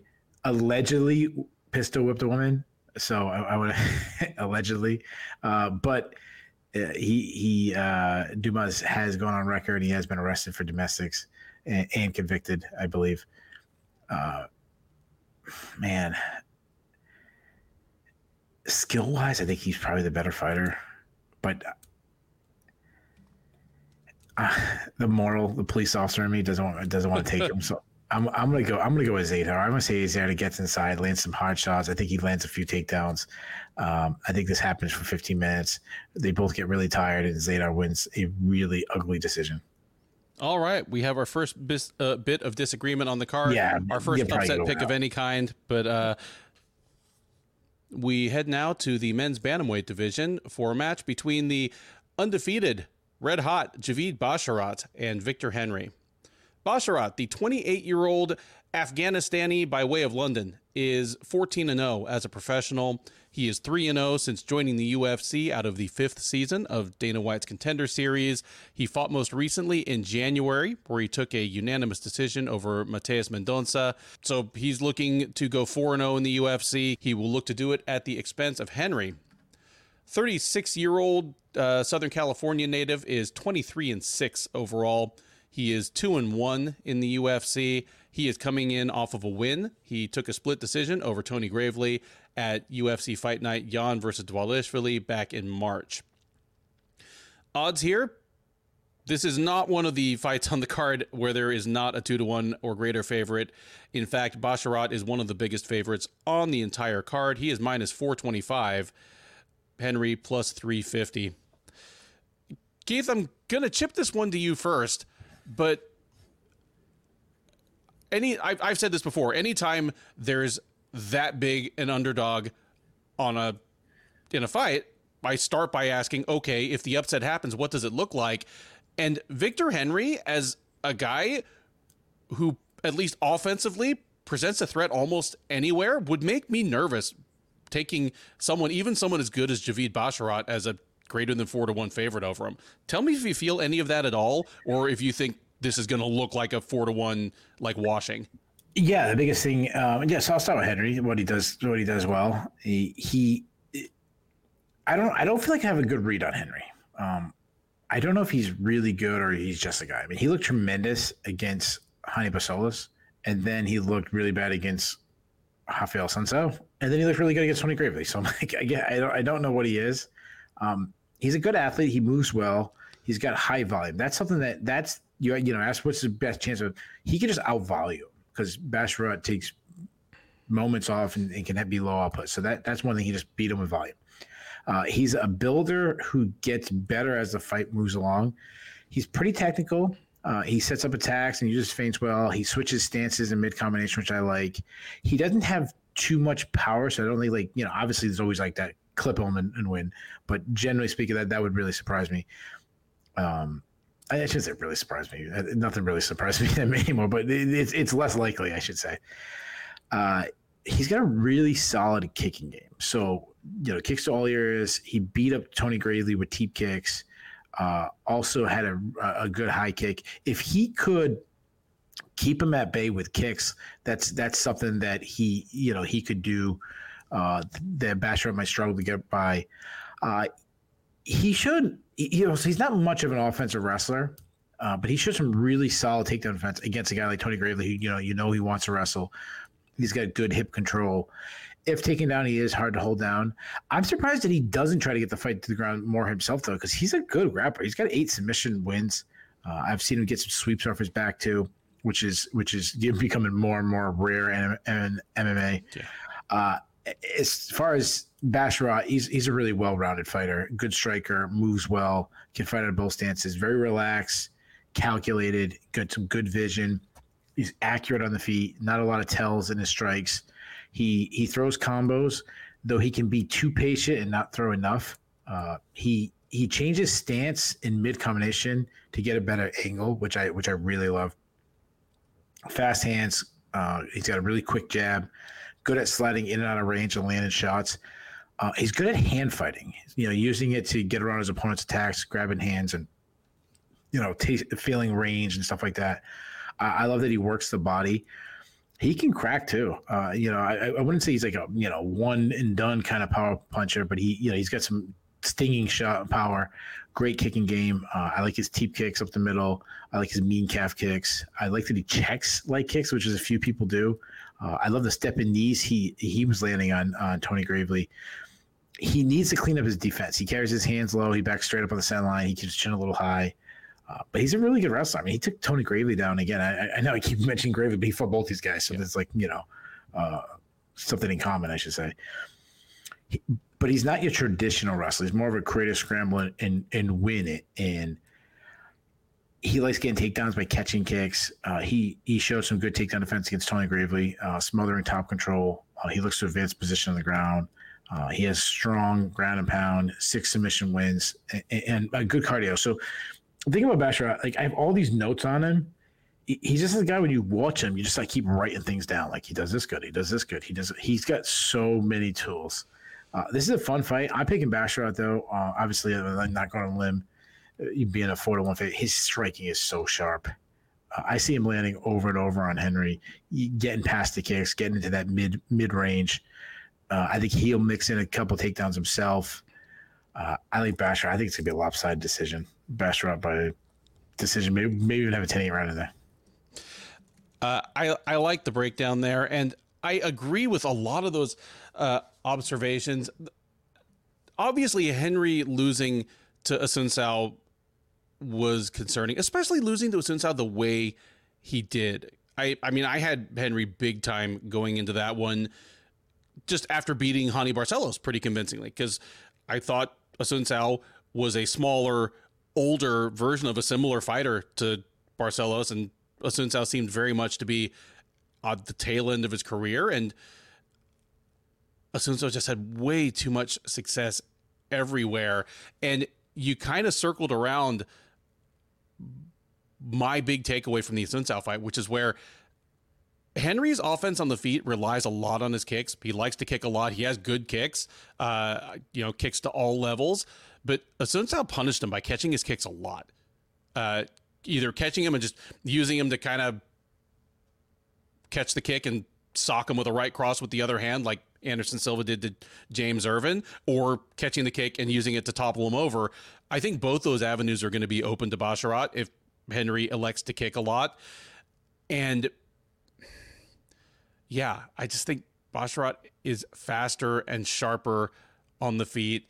I think if this goes to the ground, Henry presents unique challenges there. You mentioned he's a very good grappler, and it's a unique brand of grappling. He came up primarily fighting in Asian promotions, at least for the last quite a few years, under the tutelage of Josh Barnett. So it's a little different flavor of grappling to what you're used to seeing out of, most of your North American UFC fighters in particular, where most of them have some type of amateur wrestling background, like high school, if not college, and then pick up Brazilian Jiu-Jitsu to go with it. And a lot of them will have predictable go-to techniques, predictable reactions in certain positions. And Henry's just a little bit surprising there. None of that really helps his chances against Basharat, though. Basharat has managed to answer some questions about himself since he's been in the UFC. I mean, he came to the UFC as an undefeated prospect, obviously, all finishes. They throw him in against Aron Kalin on the Contender Series, and he runs him over. And through that point, like his first 11 fights, he had a 100% finish rate. His 3 decisions have come in his last 3 fights. His 3 fights in the UFC have all gone the distance. It's the first 3 times he's gone the distance. And each time, he was the fresher fighter pulling away in the 3rd round. So one of the big questions you'd have about, an explosive, fast-moving fighter who had a bunch of 1st and 2nd round finishes have been answered. There's not even the question of, well, if this gets to the 3rd round, is Basharat going to be exhausted and Henry be able to take advantage of him? Nope. Basharat has shown that he is just fine. So, yeah, he's a huge favorite here. Henry offensively has lots of ways that he could score on him, but it would take something special to either finish Basharat or make enough of a change in the momentum of the fight that it affects the ultimate decision. I'm with you here. Give me Basharat by decision. Second from the top of the UFC 294 prelims is a lightweight matchup pitting Mohammad Yahya against Trevor Peek. Yahya, newsflash. The UFC has been going to Abu Dhabi for a while. It is one of the promotion's de facto homes away from home. Despite all the cards that the UFC has done in Abu Dhabi, despite the fact that UAE Warriors and Brave CF over next door in Bahrain have become such pipelines of talent to the UFC, Mohammad Yahya, when he steps into the cage, will be the first fighter from the United Arab Emirates to fight in the UFC. And heck, he'll already be in an arena in his home country. So like, it won't even be like Tajikistan where they all have to get on the bus and go somewhere.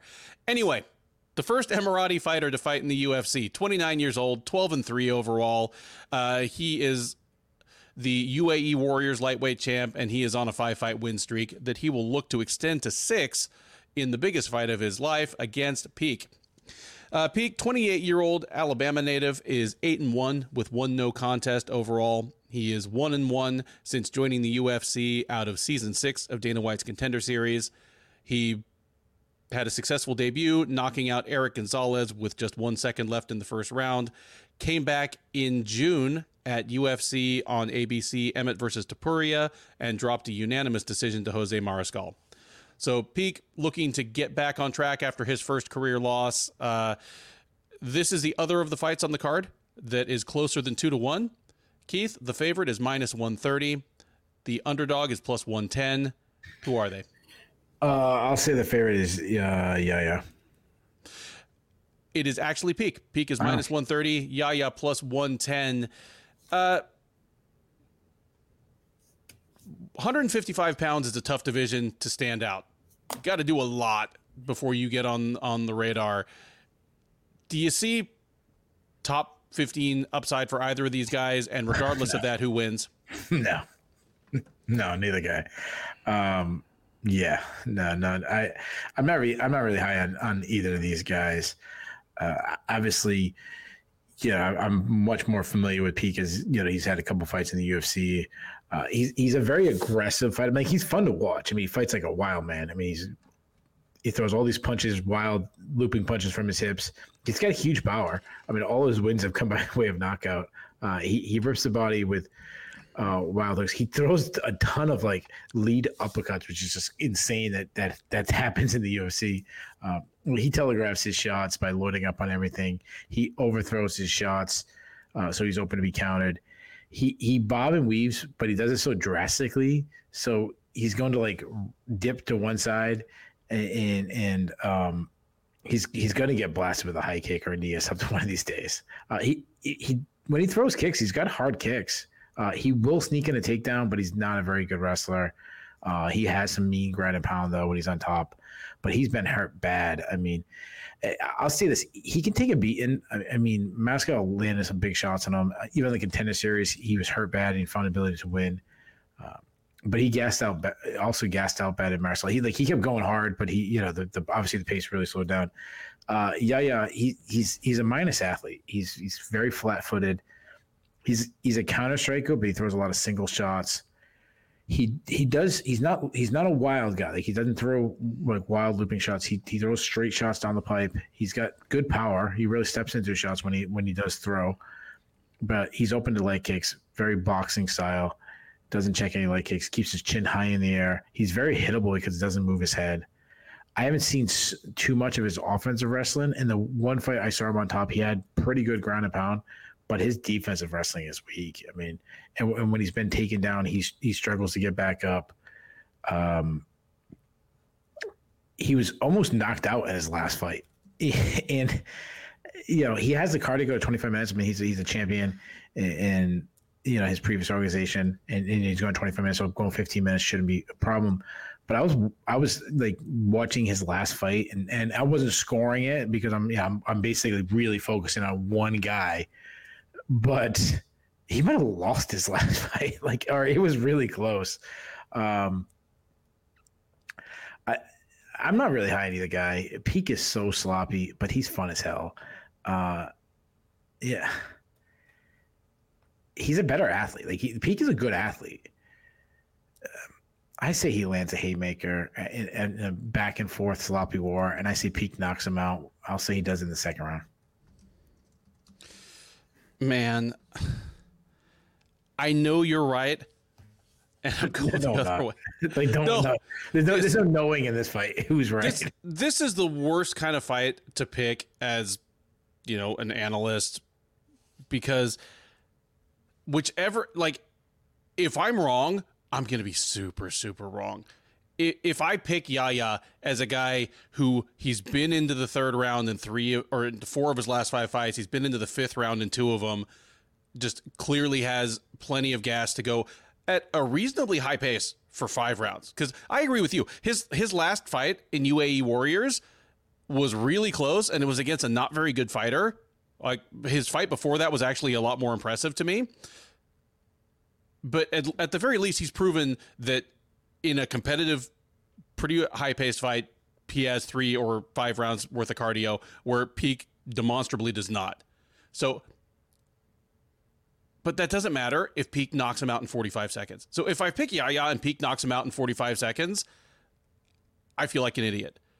If I pick Peek and he doesn't get the first round knockout and Yahya just drags him up and down the octagon for the last 9 minutes of the fight, then I look like an idiot for picking Peek.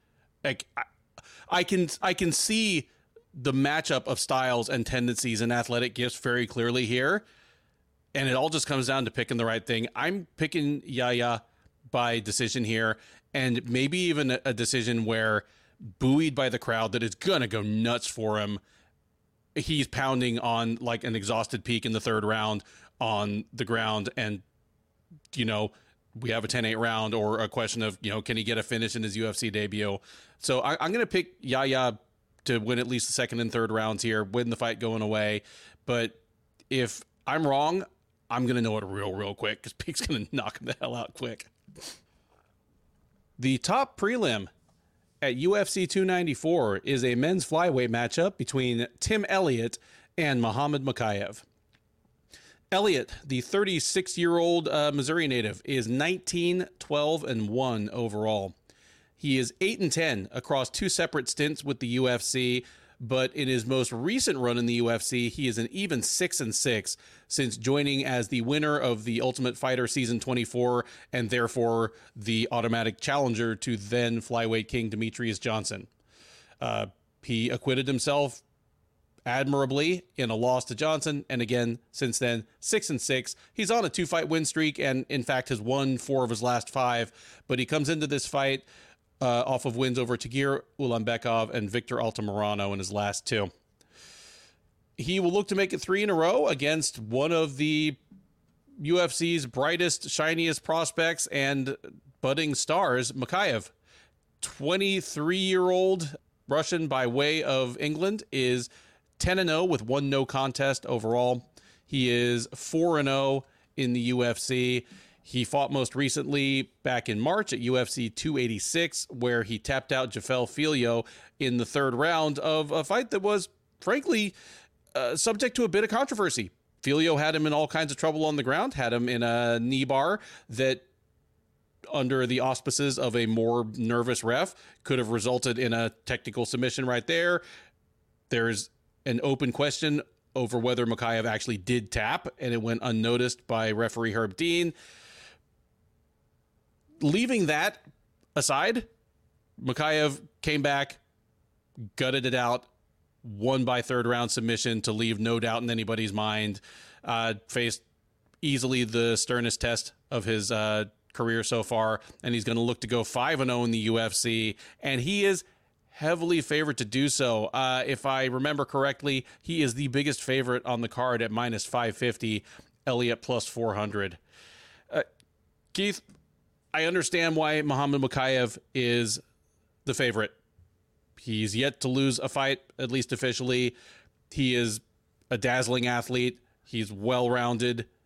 Sure. The hype helps a little bit. But things I learned in the Filho fight are that he can be put into trouble by a fighter who's tough enough not to go away and knows what he's doing on the ground. Yeah. Those things apply to Tim Elliott. Yeah. Very much so. Tim Elliott, on top of all of that, has the secret card up his sleeve of being an unrepentant cheater. And I'm not saying that like he's just some repeat PED test failure guy. I think it's awesome. Yeah. I think it's great that Elliott basically is indicting the system by saying, if I know I can get away with fence grabs and glove grabs, why wouldn't I do it? Yeah. And he's not a Gina Mazzani cheater either. Not that guy. We're talking about bending the rules in the fight game. Yeah. Like there is no, if you're not cheating, you're not trying in a marriage. Like that's yeah. Yeah, say that to my wife. See how that goes. Yeah. See how that goes. I mean, my brain says Makhachev is going to absolutely piece Elliott up on the feet. Like Elliott is capable of taking care of himself on the feet, but Makhachev is blindingly fast. He's going to actually be taller and longer. He throws a good diversity of strikes. I could just see him chewing Elliott's legs up with kicks that Elliott is too slow to react to, and then just going upstairs and just busting him with punches. Again, even though Elliott's got his guard up, I could see the speed differential being such that Makhachev is just, nailing him with the jab. I think when Makhachev wants this fight to go to the ground, he's going to be able to shoot, get in on Elliott's hips, and unless they're close enough for Elliott to grab the fence, take him for a ride. I think Makhachev's probably going to get his first takedown is going to be a big scoop and slam. But then that's where it gets dicey. Because if Makhachev has any faults right now, and it's tough to find fault in an undefeated fighter who's been blowing through almost everybody, but he's young. He gets overeager. He over pursues the finish on the ground and can lose position. He can sometimes overswing on the feet. Elliott may not be able to make him pay on the feet, but Elliott can make him pay on the ground. So even if I think Makhachev is going to cut Tim Elliott up on the feet and then slam him on the ground in the first 2 minutes of this fight, I think that's where it gets interesting. Even so, I mean, the chances that Elliott catches Makhachev in a bad mistake like Filho does and is actually able to finish him seem really slim to me. Elliott also is the kind of guy who's been able to win fights in the past by just kind of gutting it out and pulling ahead on a tired, discouraged opponent. But Makhachev has not shown that other sometimes flaw in young dynamic prospects, in that he seems to have the motor to go 3 rounds. Like he's gotten tired before, but he's not gotten so tired that other people have come back on him and made it very interesting. Like the only fight he's had where it looked like he might lose for a minute was in the middle of the fight, not the end. So give me Makhachev here.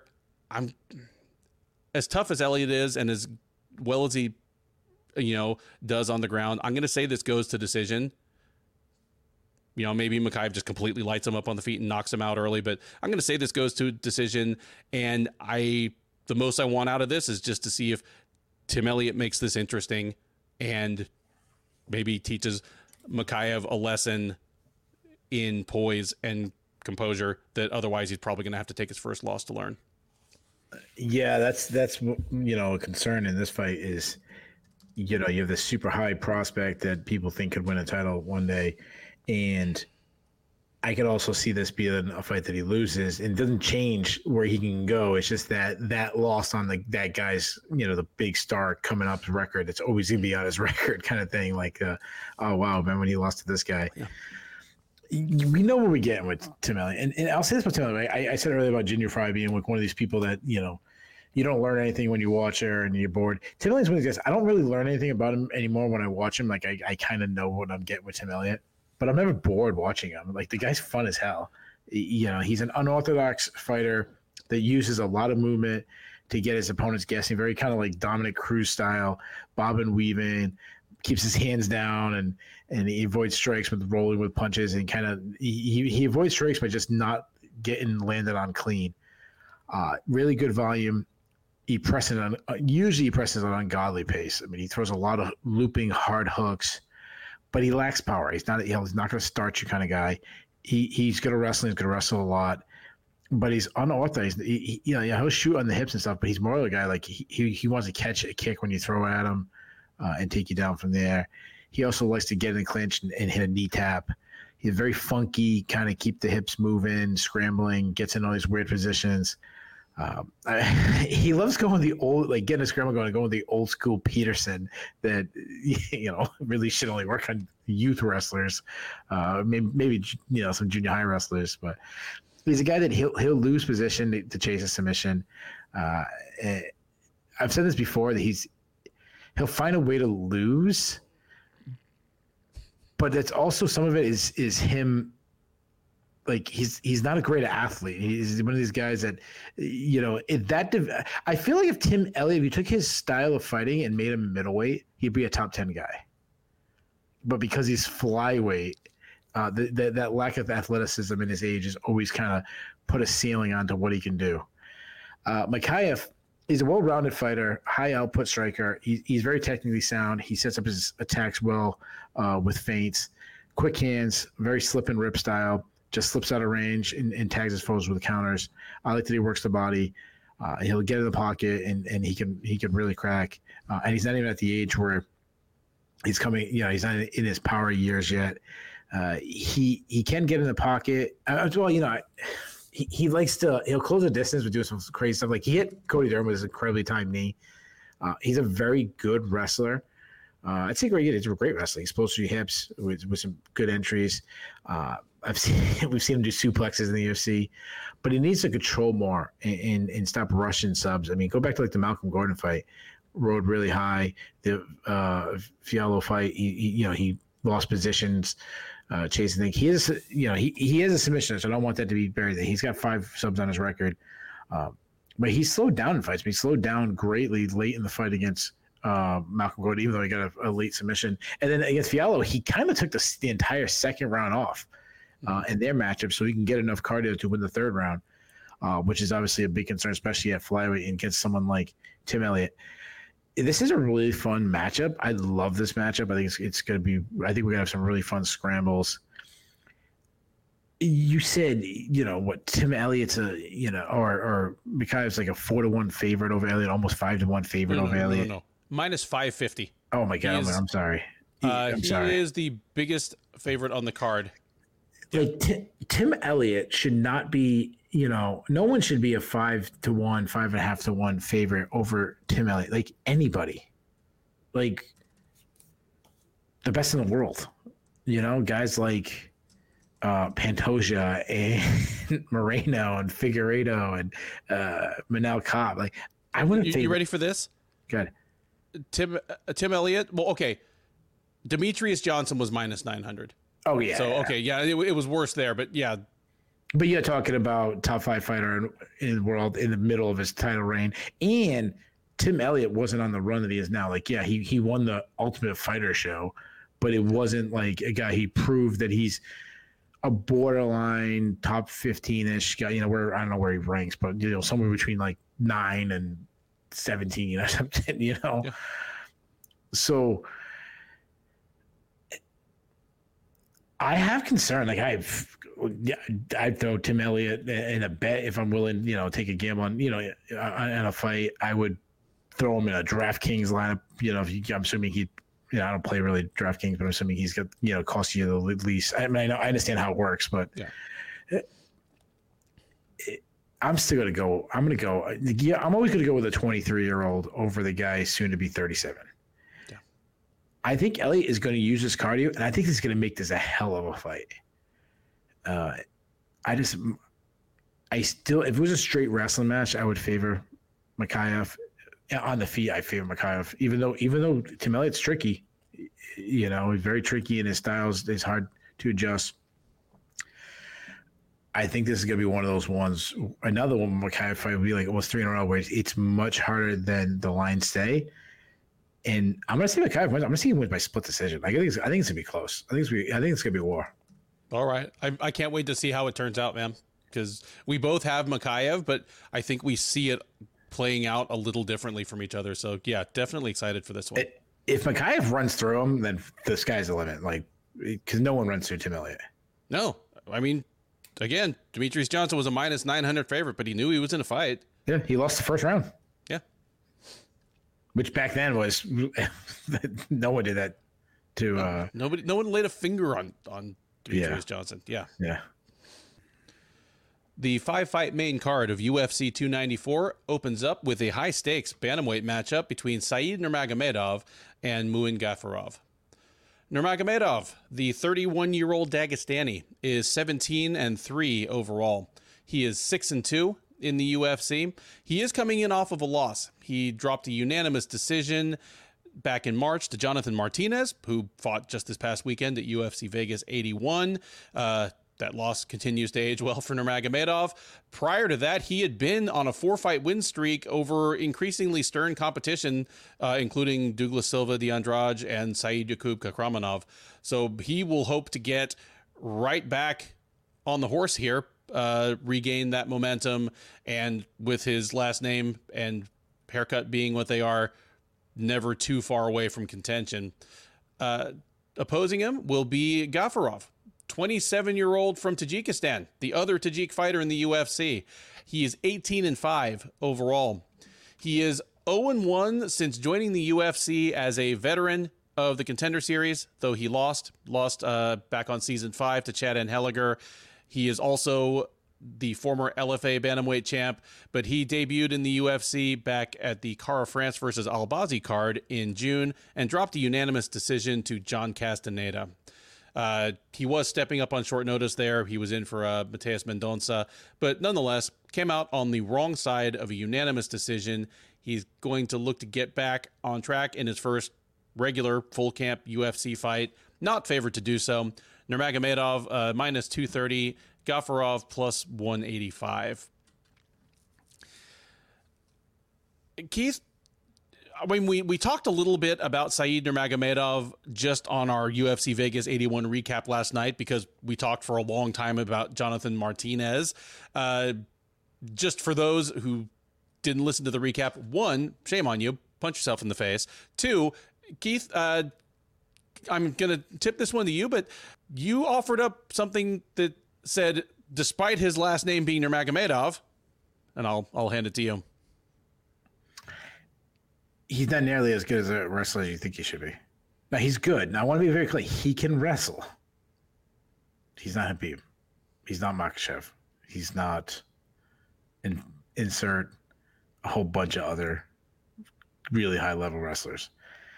If it's him with Saeed Jones, he's a plus. I think I said if his last name was Smith, you'd be like, yeah, he can wrestle. But we wouldn't be like, wouldn't be stunned when Jonathan Martinez, stops a lot of his takedowns and stuff. If he had some cornrows or a green mohawk instead of just the Dagestani foreguard and let it grow out. Yeah, that's right.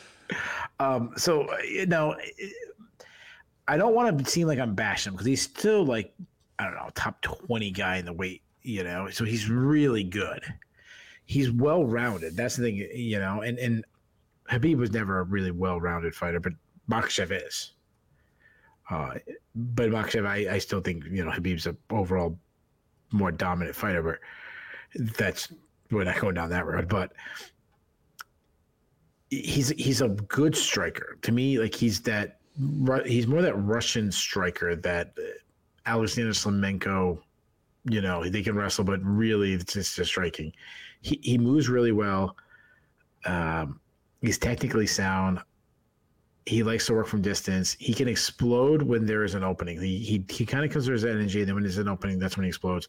He whips his punches in there. He's got some good power. I'd say like plus power. He does make the mistake of pulling his punches and leaning back, which was really surprising that he has the pop that he does because his technique isn't I call him technical sound earlier, but more of a technical sound with his kicks than his punches, because he's got a really big kicking game. Kicks to all areas of the body, great dexterity. He throws up like he loves question mark kicks, gets him up there, very like karate style. Like I've compared him to Stephen Thompson before in that sense, where he's really good at sneaking kicks behind his combos. He'll throw like a punch combination and then like end it with a high kick.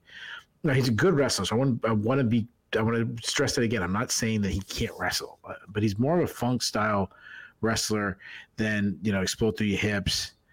He has a submission threat. He's got 5 subs on his record.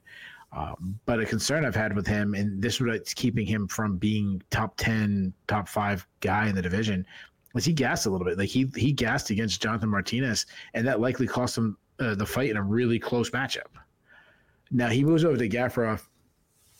Gafurov's going to bring the fight to him. He's a pressure fighter. I mean, he fights at an insane pace, throws nonstop punches. He really sits on his punches to draw some power. He wings his overhand shots. He's winging left hook. He throws a lot of hard kicks, though he doesn't set him up so he's opening those counters. He throws some spinning attacks. He can wrestle. He's good at one of these guys at like following his wild strikes into an entry. When you look at his resume, you think he'd be even better wrestler. But he's a 2-time world champion in combat sambo. But he's it's kind of the same way I feel about Nurmagomedov. He's, and I know, and I've been accused of this before, and then I can be hard on wrestlers because I'm such a wrestling fan that I am constantly watching like the best guys in the world, and sometimes I might be a little unfair on some guys. So I understand I do that, but he's a good submission threat. He's got 7 subs. I've said it. His ground and pound is really good. I've described it similar to Fedor Emelianenko, where he just whips shots, and instead of your traditional, he just kind of throws wildly and he just waits a couple of them to hit. And he's got, for his style, I was so impressed with his cardio because he has a style you think it would only last about 2 minutes, but he doesn't. He goes hard. I love this fight. I'm a fan of Gafurov. His pressure and output can be a serious issue for Nurmagomedov. You said that Nurmagomedov is another big favorite. I think the odds are way off. I think this line should be closer. I would put it more. I mean, I definitely would have Nurmagomedov as the favorite based on the competition he's faced, but I'd put him at like -185. That said, so I want to take the upset in this one because I'm such a fan of Gafurov's style. I mean, he's so much fun. I still can't make the upset pick. I'm not a Nurmagomedov guy, but this is too much of a step up of competition. Too fast for a guy in Gafurov this soon in his UFC career. I think it's a back and forth contest, but the kicks and the edge in wrestling has me leaning towards Nurmagomedov. I'm going to say Nurmagomedov by decision in a really close fight.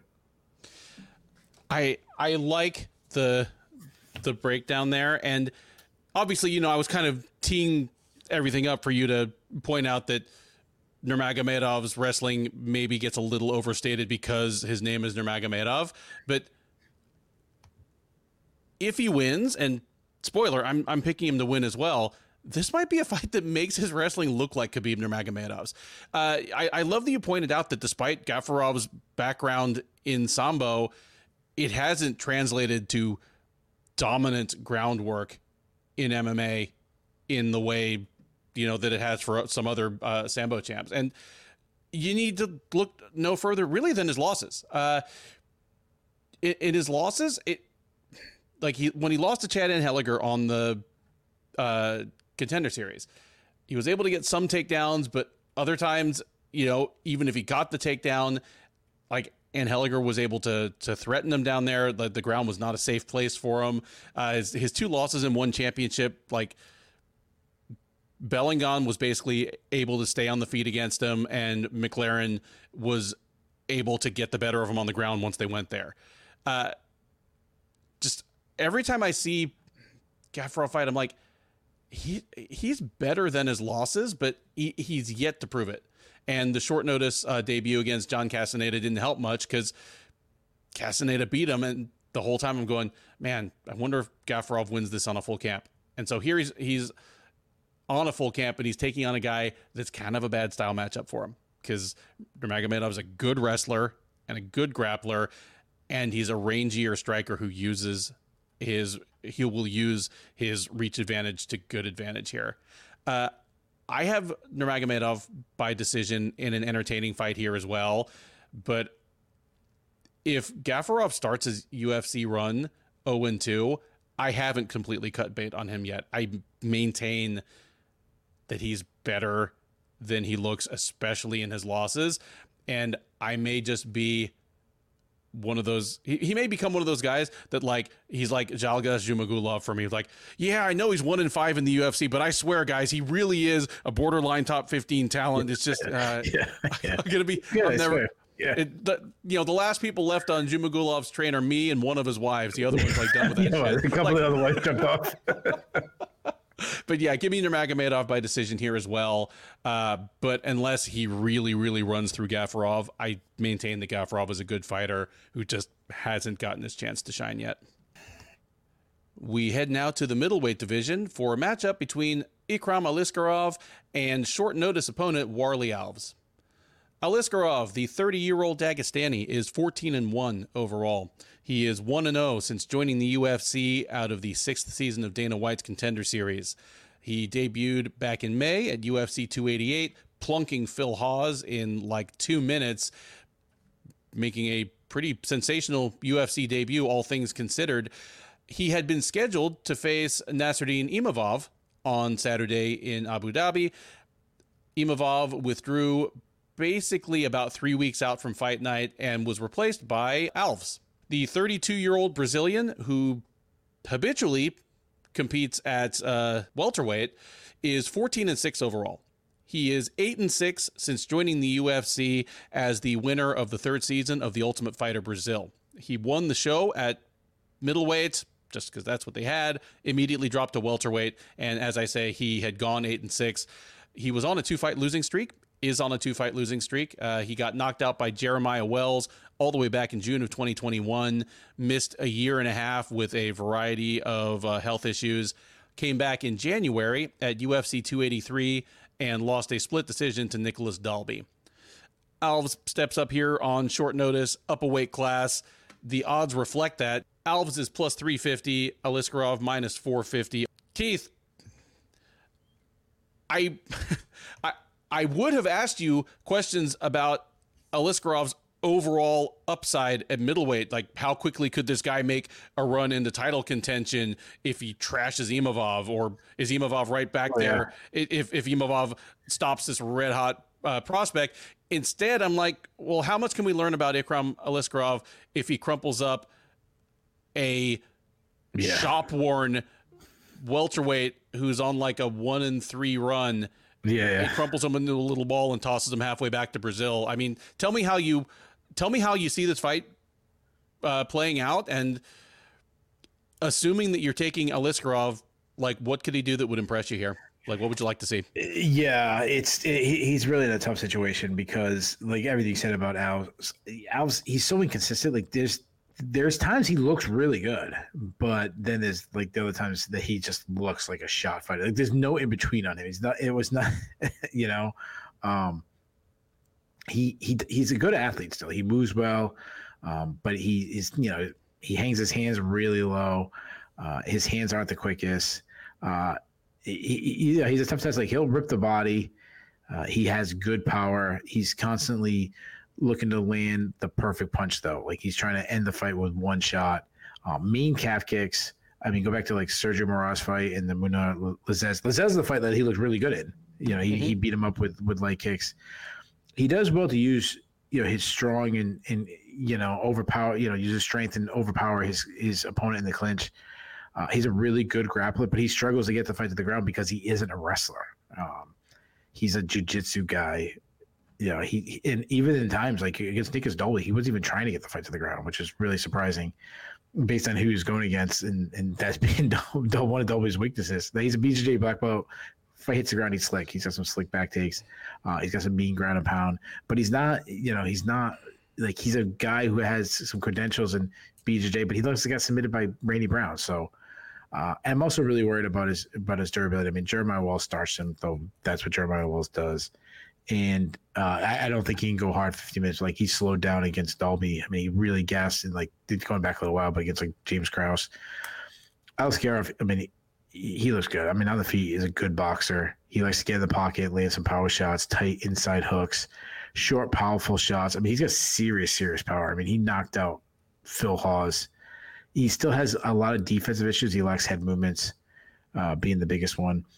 I like his kicking game, a lot of teep kicks, though he doesn't really check leg kicks. He's a very good wrestler, nice reactionary double, good top game. He has a submission threat, a bit of like a Kimura specialist. He looks for that a lot. Very hard to take down. I mean, he fought Chimaev and was stopping takedowns with Chimaev. He was doing really well before Chimaev beat him and starched him. This just feels like a, pass to the guard moment. Like, he was supposed to have a big test in Imavov, and that didn't fell through, so they went with a next best thing. Okay, give him a veteran. I think Aliskerov is better than Alves everywhere, especially at this point in their careers. I don't trust Alves' chin at all. I think Aliskerov catches him. I think he puts him out early. I'll just say first, but I'll say second round. I'll say he knocks out Warlley Alves in the second round.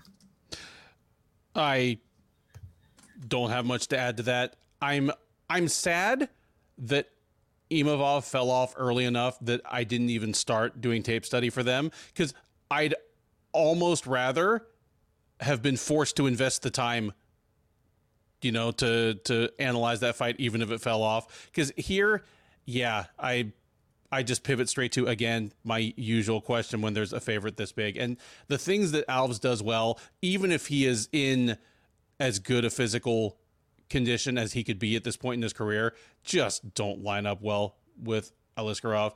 You mentioned on the feet, his best weapon is his leg kicks, which, unsurprising. He's been a Pedro Hizo disciple for quite a few years now. And I do like that he'll go to work at somebody on the with leg kicks, and then once they start reacting to those, he'll use it to open up to, go to the body with kicks or go upstairs with punches. But that's not stuff that's going to work on Ikram Aliskerov. Like, he's going to get in like one leg kick before Aliskerov like clinches with him and throws him on the ground. On the ground, you mentioned he's a good grappler. He's a very good Brazilian jiu-jitsu artist, but if he goes to the ground with Aliskerov, I think it's because Aliskerov put him there, and it's going to be the time, place, and landing of Aliskerov's choosing. That makes the BJJ guy's job a lot harder. Yeah, I don't see any open avenues to victory here. And when you add to that the fact that Alves is going to be substantially smaller and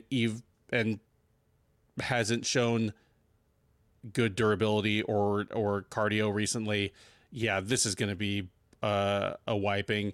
You had Aliskerov by second round TKO. I'm not going to be different just for the sake of being different. I'm going to say it's a second round TKO for him as well, probably ground and pound. Yeah, just to answer the question, like, what's Al's best chance of victory? I really see only two avenues. Like, I don't see him winning a decision. He still has some power. Maybe he lands the perfect shot, in which obviously everyone has the haymaker shot, but he's one of the guys, he's a little more likely. Mm-hmm. And I don't like the fight hits the ground. I don't see him like subbing him, but I can see him like catching a sub in a transition. Like, Aliskerov goes for a takedown and he just jumps on a guillotine. Mm-hmm. Sure. But like the likeliness of him winning a decision, I think is very, very slim. Extremely, especially considering that, again, he's almost certain to be the more tired guy in the third round. Yeah. Third from the top at UFC 294 is a light heavyweight matchup between Magomed Ankalaev and Johnny Walker. Ankalaev, the 31-year-old Dagestani, is 17-1-1 overall. He is 9-1-1 since joining the UFC about 5.5 years ago. He lost his UFC debut to Paul Craig with the original Paul fucking Craig buzzer beater triangle choke, then rattled off 9 straight wins to make it all the way to a title fight against Jan Blachowicz. That one ended in a controversial split draw. The UFC light heavyweight title remained vacant. In the wake of that draw, Ankalaev was pretty upset, said some things he clearly didn't mean in hindsight about maybe never fighting in the UFC again, or never fighting in the States again, or never fighting again. At any rate, he took a deep breath, got over it. He returns to action here 10 and a half months later against Walker. Walker, 31-year-old Brazilian by way of Scotland, by way of Ireland, is 21-7 overall. He is 7-4 since joining the UFC out of the first season of Dana White's Contender Series. It has been a streaky and inconsistent run, to say the least, but he is on a 3-fight win streak right now, dating back a little over a year. Since his loss to subsequent champion Jamal Hill last February, he has a first-round submission of Ion Cutelaba, a first-round knockout of Craig in their rematch, and a one-sided decision over Anthony Smith in May at UFC on ABC, Rosenstrike versus Almeida. Walker looking for his 4th win in a row. Ankalaev looking to get back in the win column. Ankalaev is a comfortable favorite. He's minus 360. Walker plus 270. Keith? I mean, who you got in this one? I don't know if I want to take Ankalaev after he said he's not going to fight in the UFC anymore. It's like he reminds me of, like, I have a bunch of kids in my neighborhood. Like they're like this, like that's like one of my favorite things in the neighborhood. Like there's 5 families all right here, and all the kids always play with each other and cook outs together. It's actually a really nice neighborhood. Like the times I've heard the kids like fighting, and then like they'll be like my 8-year-old son and like the 8-year-old boy across the street be like, "I'm never playing with you again," and they like storm off. 10 minutes later, they're playing. Yeah. Let's take a life. I'm never coming here again. Then he comes back. You know. All right. Well, I'll start with Johnny Walker. I mean, he's this massive heavyweight. He's fantastic athlete. You know, as good of an athlete there is in the division. Very explosive. He can be extremely aggressive, but lately he's been a lot more controlled. You know, when he's fighting, saving some of his energy, and it's made him a better fighter. Now, is it more pleasing to watch? No, but you know, when he's throwing his hands, he's got serious power. When he's being aggressive and wild man, he loves spinning attacks, flying knees, all this stuff that we love. But he came to the point where he realized that he could. It was kind of that like Justin Gaethje moment where it's like, yeah, that's all entertaining, and you know, Michelle Payne, the same thing. But I can actually be a contender if I slowed everything down and just fought to actually win instead of entertaining. Now he's been cracked before. I mean, I always think of that knockout Jamal Hill hit him with, where he, you know, like. Historically, like how he fell was like historically bad. I mean, Corey Anderson blasted him really bad.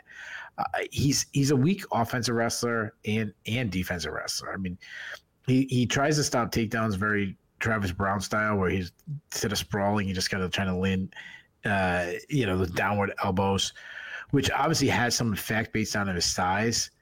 And if he's on top, he has like clubbing ground and pound, just kind of like punches through people's guard. He did sub Ion Cutelaba, but he was losing that fight. He was taken down. He gassed against Nikita Krylov, but to his credit, he was much better in his cardio against Anthony Smith. Ankalaev, he's a really big guy for the weight class. This is the first time though he's not going to be the bigger guy. He's a southpaw. He's very technical.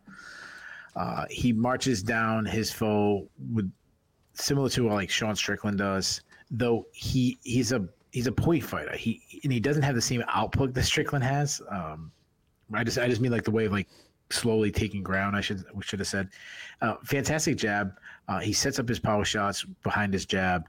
He does defensively keep his chin a little too high for my liking for a guy who's really more of a technical striker. I'm surprised by that. I love his kicking game, though. Nice teep kicks, great push kicks.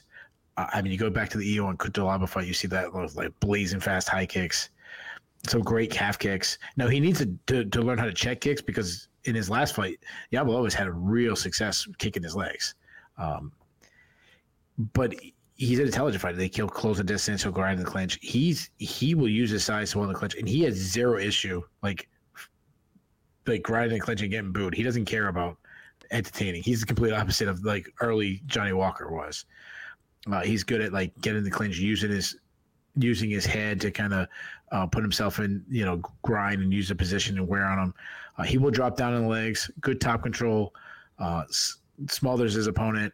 He has really strong takedown defense. We try to take him down, but he's not much of a submission threat. Now, I'm very confident in Ankalaev here. I mean, I agree with the betting lines.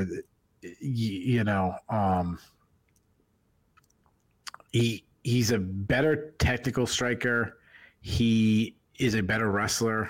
I think he weathers the early storm from Walker and just jazz him up in this like ho-hum type fight. Give me Ankalaev by decision. Yeah, if I sent this fight over to you with a question, it would have been, does it look like a Magomed Ankalaev fight or a Johnny Walker fight? And you kind of answered it there. Yeah. Because even the new mellower Johnny Walker, and I agree that he's mellowed kind of like Michel Pereira. They very obvious analog between the two, where they were complete wild men, lost some fights as a direct result of that wildness. And since then, they've toned it down just enough. They're still top echelon, most aggressive guys in their divisions, but it's a little more reasonable now. Even so, like even the new Johnny Walker, the contrast with Ankalaev, who is one of the more conservative fighters in the division, I think. He's obviously he very famously has that last second loss to Paul Craig, but other than that, his game is sort of built to avoid situations like that at all cost. He plays straight to his strengths. He does not seem to give a solitary crap whether his wins are entertaining or not. We're talking about a guy that has 2 wins by head kick in his first 5 UFC fights. And then, including, the one he put down Dalsha with, like the front kick where he just put the ball of his foot like right on his jaw, was a work of art. But he's also perfectly happy to just put on the most grueling, grinding clinch fest against the cage. I imagine he's going to go for as much of that as possible against Walker. Walker, when he is pressed to the cage, doesn't have much of a game plan. It all works off of him just leveraging his incredible size and strength. Like, his offense is effective in clinches against defense just because he's so big and it's so easy for him to knee people in the chest and even the jaw. You mentioned his takedown defense is more trying to knock somebody out on the way down. I think Ankalaev's patience and relative size, like Walker's bigger than Ankalaev, but it's going to be a lot closer than it is in the average Johnny Walker fight. I think it's going to frustrate Walker, and I think it's going to wear Walker down. Walker, generally speaking, has had decent cardio since his strategic adjustments, but not like Ankalaev type cardio. Yeah, I've got Ankalaev here as well. Walker is dangerous. He could certainly plunk Ankalaev with something. There's always the chance that a couple of those Travis Brown elbows or some kind of hammer fists during a takedown attempt, legal or not, shout out Ryan Spann, actually put Ankalaev in trouble. But that just seems like the outside chance. This is going to be a Magomed Ankalaev fight. Give me Ankalaev to frustrate Walker in the clinch, stifle his long kicking offense by just staying stuck to him for 15 minutes, maybe get a couple of opportune takedowns where Walker's able to get back up by kind of scooting back to the fence and standing back up, but it eats up 2 minutes of a round where he's definitely losing. Yeah, just give me Walker to drop a unanimous decision here in a fight that takes a little bit of air out of the arena before we get on to the real attractions. That brings us to the co-main event of UFC 294 on Saturday in Abu Dhabi. It is a middleweight matchup that we have now been told is explicitly a title eliminator between former welterweight champ Kamaru Usman and uber prospect Khamzat Chimaev. Keith gave a little look of surprise there. That was announced within the last 24 hours of when we're recording. That's weekend news. Let's talk about Usman first. 36-year-old Nigerian by way of now South Florida is 20-3 overall. He is 15-2 since joining the UFC out of the 21st season of The Ultimate Fighter. He, of course, very famously won his first 15 fights in the UFC, minting himself at least in the argument for the greatest welterweight of all time, at least on the long list, if not the short list, for the most accomplished fighters of all time, period, before running into Leon Edwards, suffering back-to-back losses to Edwards last August at UFC 288 by fifth-round head kick in a fight he had been winning handily, and then in March, in their rematch, losing by majority decision in a fight which seemed much more conventionally to be a win for Edwards. Usman steps in here on short notice for Paulo Costa, whom I'll talk about more in just a second, to face Chimaev. 29-year-old Chechen by way of Sweden is a perfect 12-0 as a professional.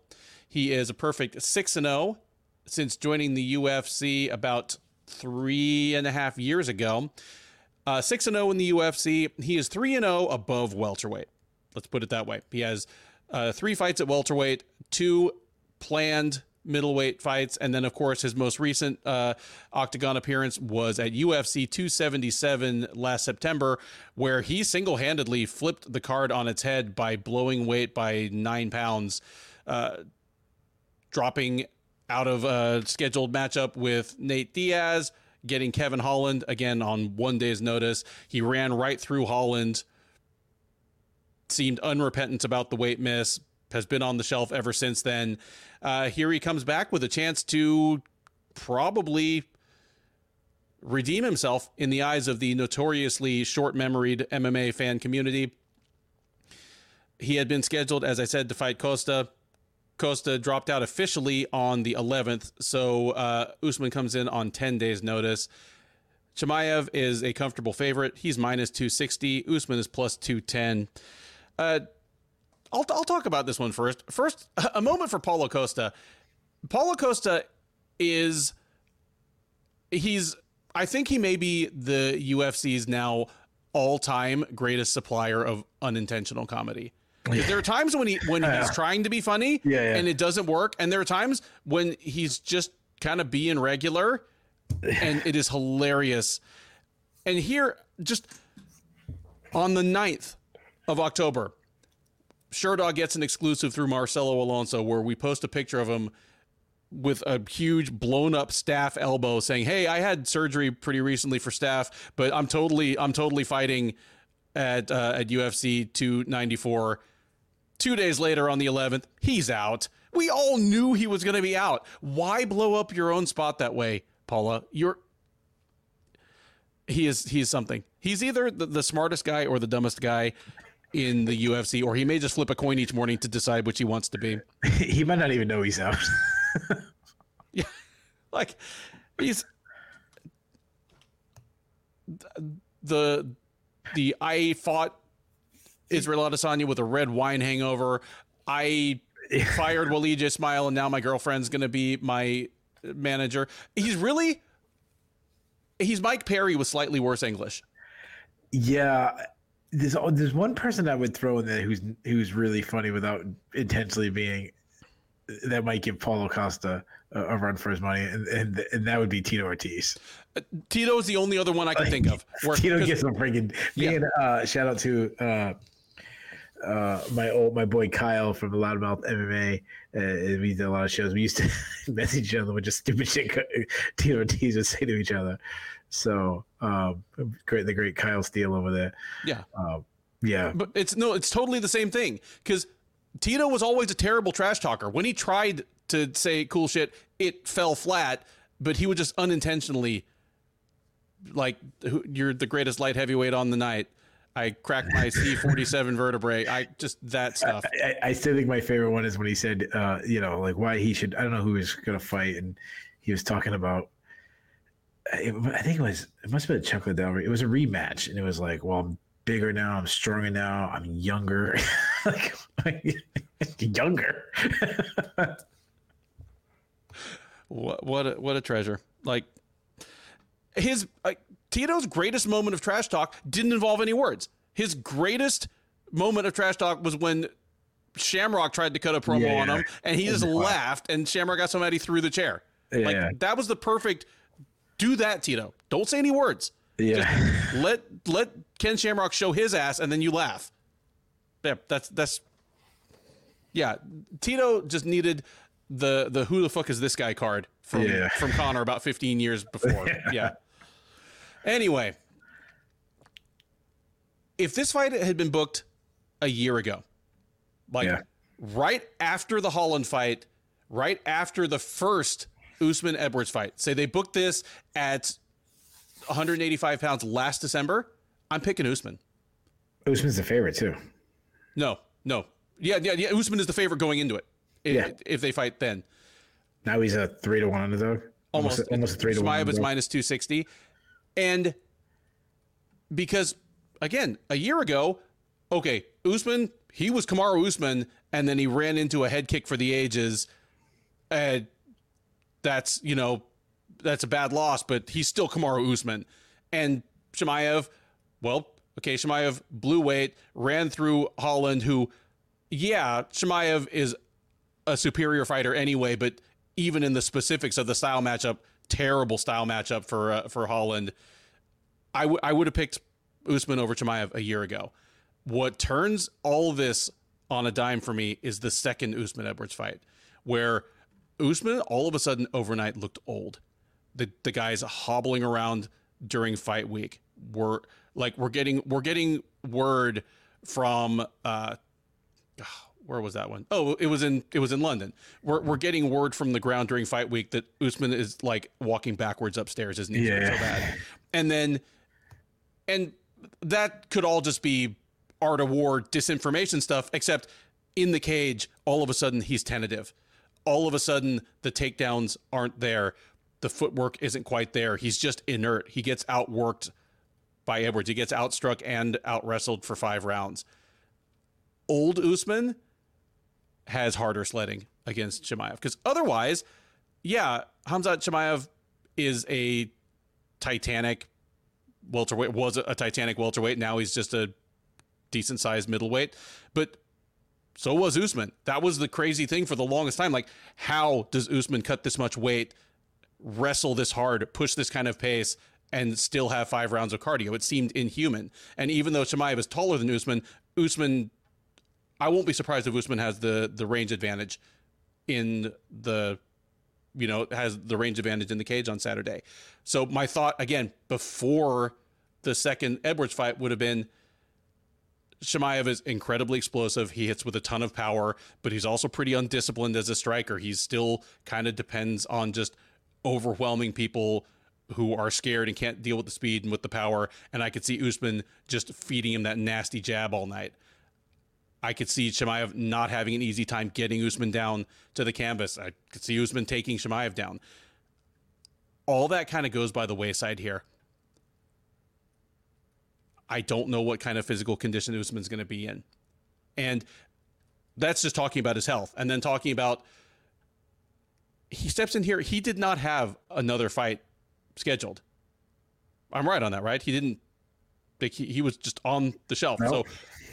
So I don't know personally whether he was just in kind of general rehab, get feeling better mode. I don't know if he was out with Nate Diaz on a boat in the, off of Tijuana drinking tequila. I don't know. My guess would be that Usman is the kind of guy who's in pretty damn good shape all the time. But I'm not dead sure he's going to be better physically than he was against Edwards. And if he is better, he's still now halfway to 37. I can't imagine him being better than he was for the first Edwards fight. Whereas Chimaev, he's still just 29 years old. He's had a full year off, and he's at a camp that all of a sudden is very busy with UFC level fighters. I mean, we've seen him in corners in the UFC and Bellator numerous times over the last year. I have the feeling that Chimaev is probably going to be at least as sharp and at least as strong. as he was in his last fight. He's coming into a fight that he has known from the beginning was going to be at 185 pounds. Yeah, I've got Chimaev in this one. A lot of Usman's, like, the danger he presents starts from his wrestling, comes from the threat that he might try to take you down. Certainly, it never entered into the realm of anyone's possibility that his opponents were going to be taking him down until very recently. I think Chimaev is getting Usman easily the best name he's fought so far at just the right time. I think this is going to be kind of his time to shine. I wouldn't be surprised if we see things happen to Kamaru Usman on Saturday that we've never seen before. I could see Usman doing fantastic with his defensive wrestling for X number of rounds, say 1, 2, 3 rounds, and be like, wow, the wrestling's really been a push here. Like, the guys are 0-2 and 0-2 in takedowns, and then Chimaev gets in on his hips the right way, and Usman goes for a ride in a way we've never seen before. From there, Usman is generally well capable of taking care of himself on the ground, but how many times have we seen Kamaru Usman work from bottom position from a guy that had ground and pound and submissions? Like, never. Yeah, none ever, let alone someone who's at least as strong as he is. I mean, like, isn't Leon Edwards the only person to officially take him down? I believe so, yeah. So, Colby Covington did take him down. Yeah, sorry, yeah. Colby Covington. No, they didn't give Covington the official takedown. And DC was like, had this whole big argument about it. It's like that's a takedown. But anyway, regardless. Yeah, DC, you know enough about MMA and wrestling not to go down this route. Don't do it. You should be the one correcting people on this. Anyway, well, I mean, yeah, man, I've got Chimaev in this one. I've got him big time. I mean, I'm cautiously optimistic about Chimaev as a future contender / champion at middleweight. I mean, when he makes it to the cage, he's blown through just about everybody he's faced. Gilbert Burns gave him a fight, and that's about the best you can say for his UFC run so far. Usman just a year and a half, 2 years ago, at the very least gives him the fight of his life. And again, off the cuff, I probably would have picked him, but here I can't be confident that that's the Kamaru Usman we get. I think Chimaev makes a statement here. Give me Chimaev. I'm going to say 3rd round submission, and it's a mercy tap submission where Usman's been down on the canvas, probably ended one of the first 2 rounds in survival mode at the horn, and in the 3rd round, maybe he just goes down too early. Chimaev has too much time to work, pounds on him, taps him out with a rear naked choke. Dominant work for Khamzat Chimaev. Yeah. One question mark I have about this fight is, being that it's a 3-round fight, it's a co-main event, would have Usman have taken it if it was a 5-round fight? Obviously, we don't know. And for all we know, it was presented. Would you rather have a 3 or 5-round fight? And it was like 3.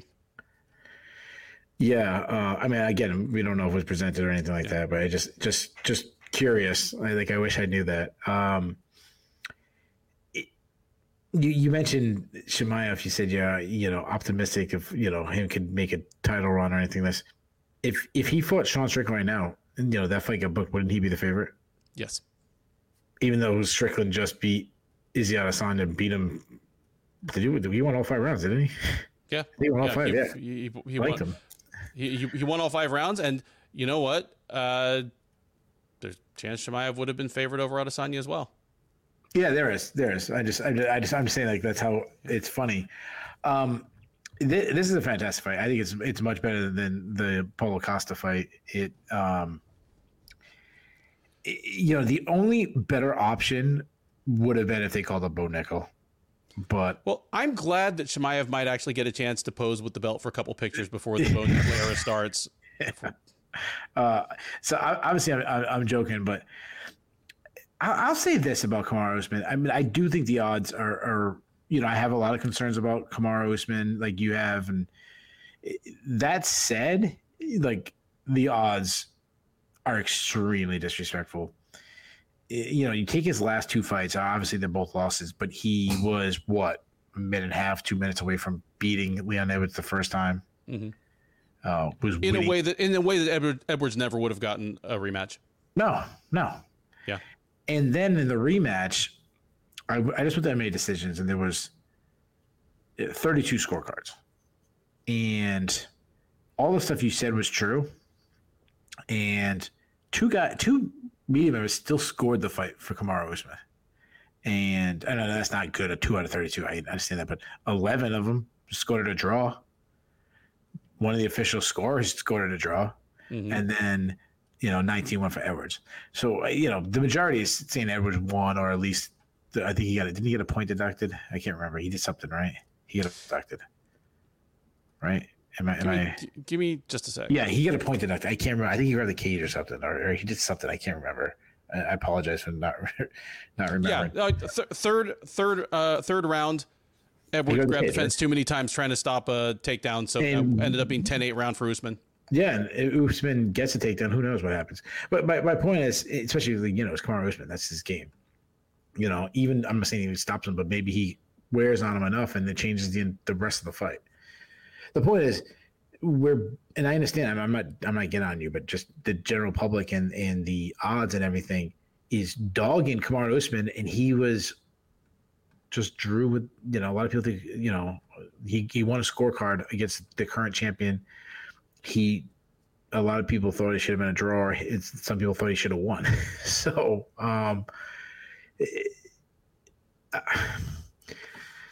one thing about that I don't think will be an issue for Kamaru Usman is moving up to middleweight. Like being undersized will not be an issue. I mean, he's a big guy. It might be something that prolongs his career a little bit. He's a long and lengthy guy. A concern I have, and you hit this, and again, it's a concern I have to a scale. It's not like, wow, it's completely faded, but if he was if this was a matting rating, I don't know. I don't play the UFC game, but I'm assuming they have ratings. Mm-hmm. If in his prime he was a 98, maybe it's a 92 now. So I'm a little concerned in these areas. But he's still one of the best in the world. Who, if he won the title, especially at welterweight again, it wouldn't shock me. No. Let me ask you this question: if Kamaru Usman fought Shara Bullet, we talked about Chimaev, who would be the favorite? Probably Strickland, but not by much. Very close. Yeah. Against the current champion in the weight class he's moving up to. So, Mike. I mean, as much as we're arguing that Usman may have been fading, he's still not at you're going to beat me with just a jab territory. Yeah, exactly. So the one concern I have about him is he used to be a big volume guy on the feet. Mm. And that has really lowered in back-to-back fights against Leon Edwards. Even the one that he was winning, his output wasn't really insane. Now, he uses his long arm well to keep his opponents kind of at the end of his strikes. He works behind one of the best jabs in the game. His straight right is really good. He's really good at winging his power shots. Going to the body has been would be a really wise decision of Usman to do against Chimaev because it's been a really big weapon for him. And we've seen Chimaev, it was a really high pace against Gilbert's, but we just seen him slow down a little bit. He does have big power, and I expected to go even bigger at middleweight because you look at Usman, you knew he was cutting a lot of weight. He knocked out Colby Covington. He knocked out Gilbert Burns. His incredible walk-off knockout of Jorge Masvidal in their rematch. He still got some good teep kicks. I'm concerned about his durability. He's been in so many wars. He's been in so many 25-minute fights. He's 36, but we talked about guys. We talked about Charles Oliveira being old for his age. He's an old 36. Yeah. He's had tons of injuries. Even guys that Edwards hurt him a little bit, but Colby Covington buckled him a couple of times. And Colby Covington's not known. Say what you want about Colby. He's not known for his punching power. No. And Covington, it feels like hit him 300 times between their two fights. Which you wonder what have that done, and the weight cutting and also the years of wrestling that drains on your body. Mm-hmm. Now he's extremely strong and he uses it really well in the grappling department. I always go to the example. It's been my notes for a while. When you go when he fought RDA and RDA was going for Kamaru and he just easily just ripped his arm out. Like he did the worst technique and just was like, "I'm strong with you. I'm just gonna like pick you up with my the one arm you're attacking."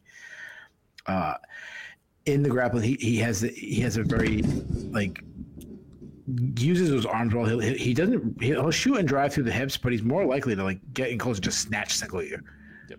He's also good at catching kicks. I mean, he did it to Masvidal when he threw kicks. If he doesn't get you down, he would push you against the cage and smother you there. And it's really his best position, just being chest to chest. We've said it before. I've described it as just must be being held to be pushed against the cage with a really strong guy like Usman, just punching you in the ribs over and over again. And that's what he did to RDA. That's what he did to Tyron Woodley. Dude, let me interject real quick. Masvidal really criticized / complained / made fun of Usman for spending so much time in their first fight just pressing him into the cage and stomping on his feet. And a lot of fans, I guess, hopefully unthinkingly went along with that. Dude, if you thought that was lame, have somebody do that to you sometime. For 30 seconds.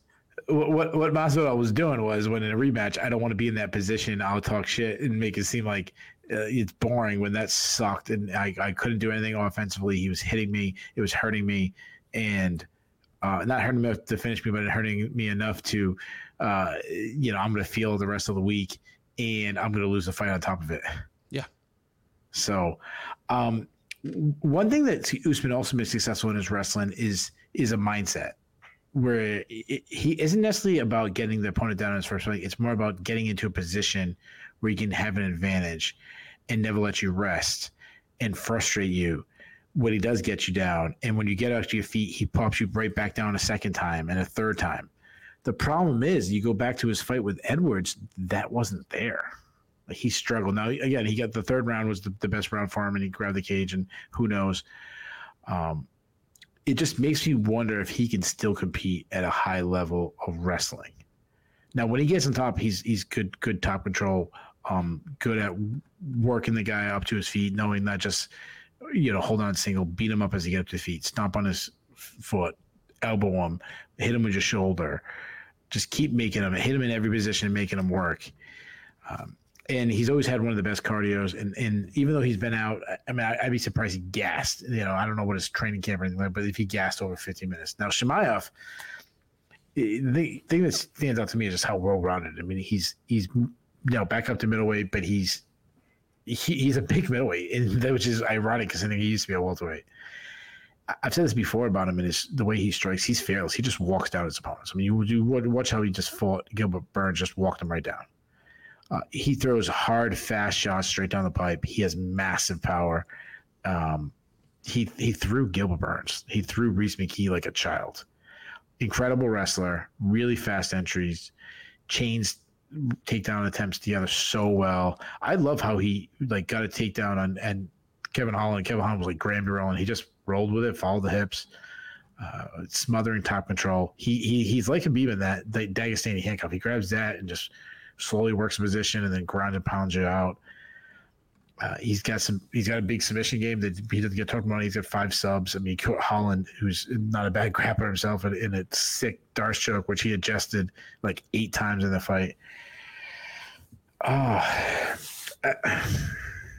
want to warn the people who are writing Usman off because of, we've done that with guys. We started doing the eulogy and not realizing no, he's just the second best guy. I mean, we did with Max Holloway. I remember, Max Holloway was going against Calvin Kattar, and we're like, oh yeah, he's all done. He's done being a top guy.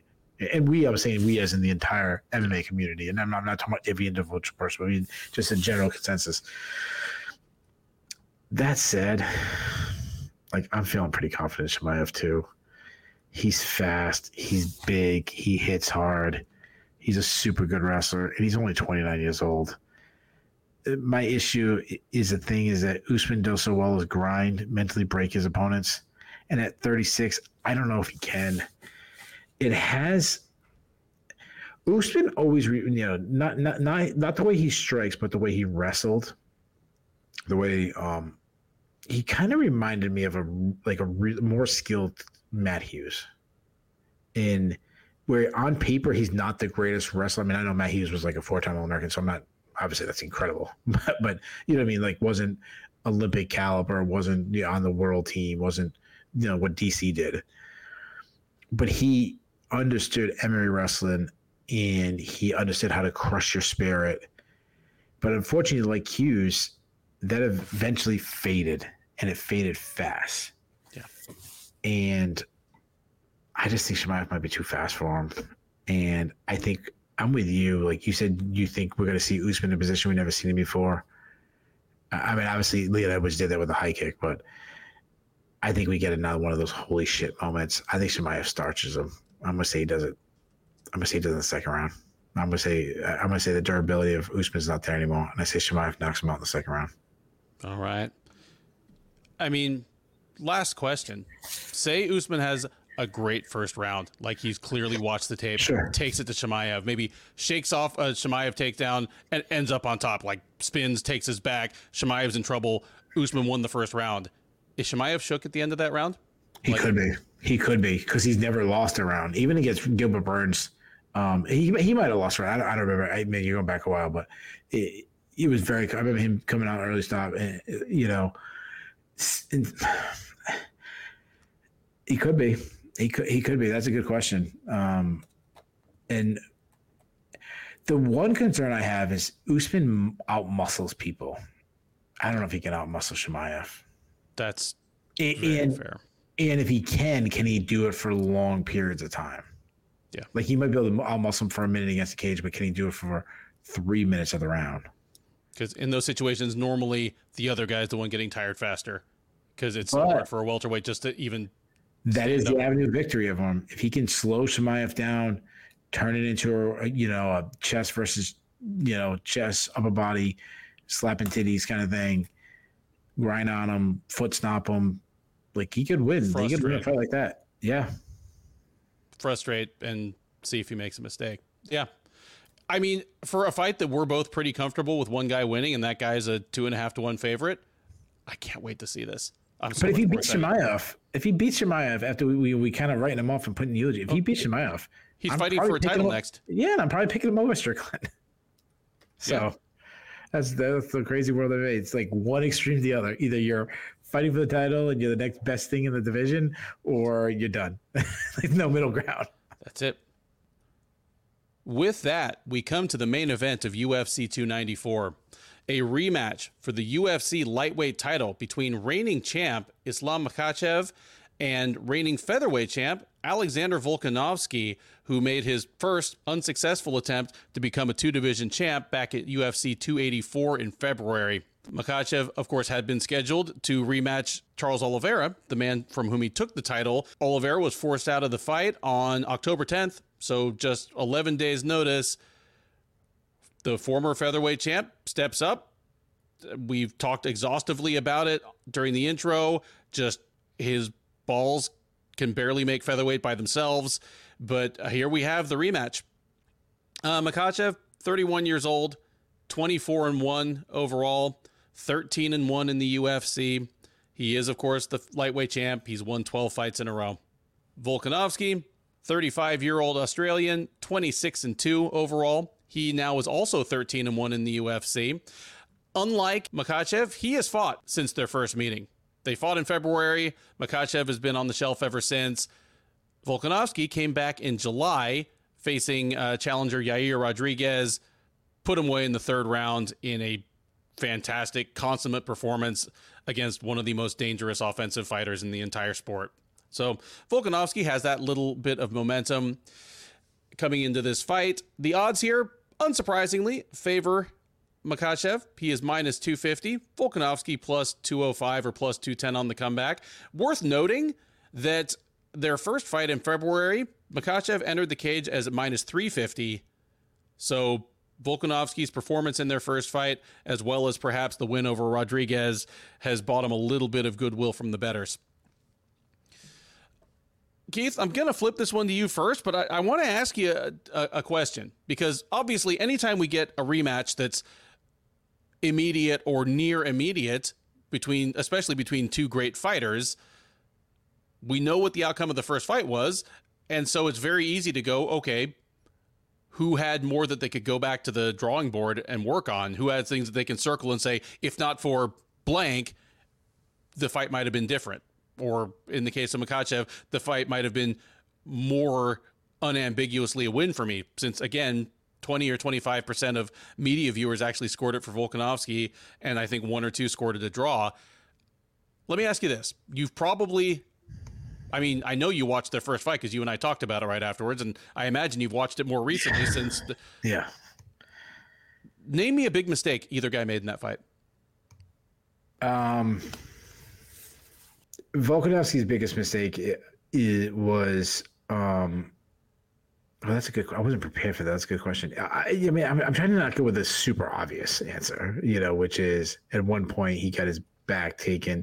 He's got to pop right to his feet. Like, there was times where he hit the ground and he was popping right back up, and it was almost like the takedown from Makhachev was a negative that he took him down, because he took him down and I got right back up.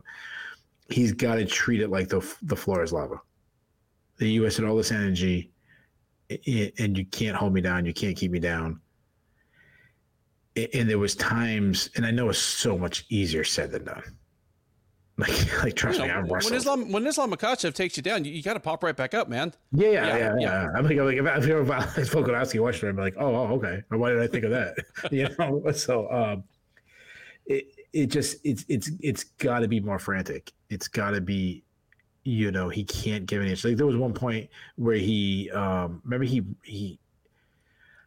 I'm trying to remember because I have also watched. I did watch the fight, but I also watched like 1,000 other fights of other people, a lot of like UFC newcomers, to try to do the prelims. But he made a mistake. Remember, Makhachev took his back when he made a mistake. I forget what he did. He got lazy for a second. So that's just like, he can't lose concentration at any moment. And Makhachev, I really don't think he fought bad. Like, obviously he won. He got caught late. And I mean, that's going to happen. I think he should have used his kicks more.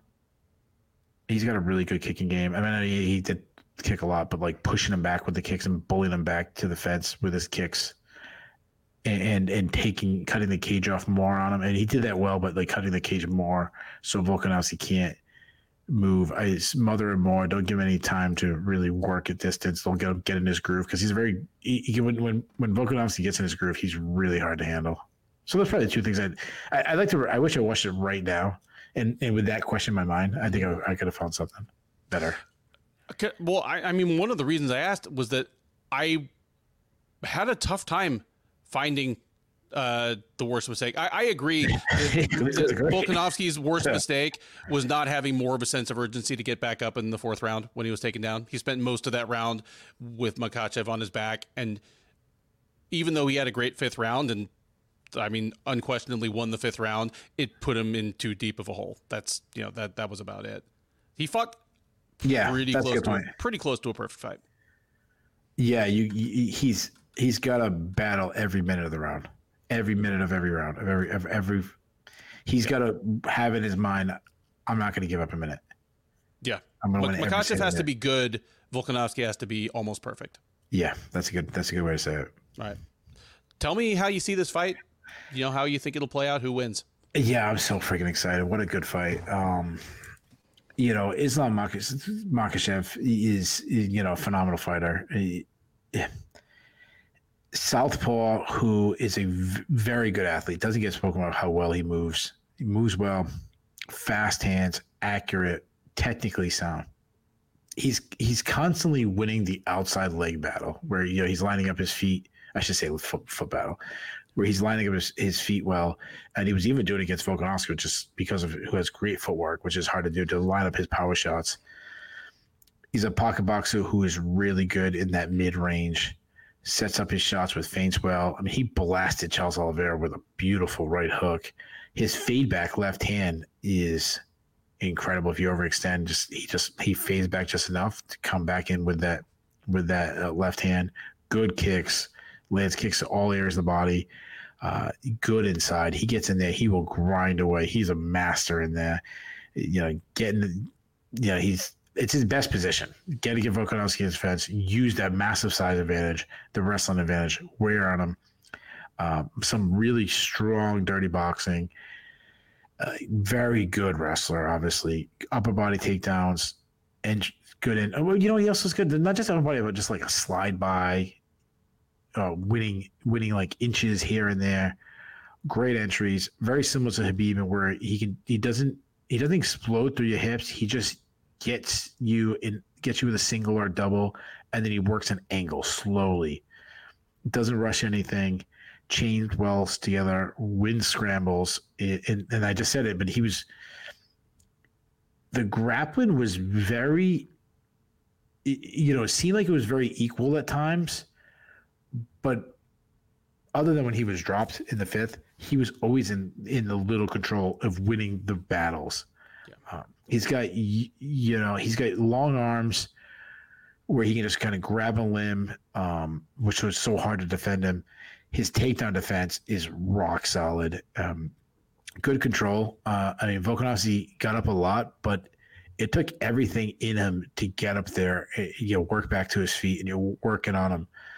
He suffocates his opponents with just the pressure and the mentality, squeezes their cardio out of them. Good if he gets you down, like I said with Volkanovski, he's got to pop right up, because if not, he's going to dispatch some hard ground and pound. He battered Bobby Green. He battered Charles Oliveira from on top.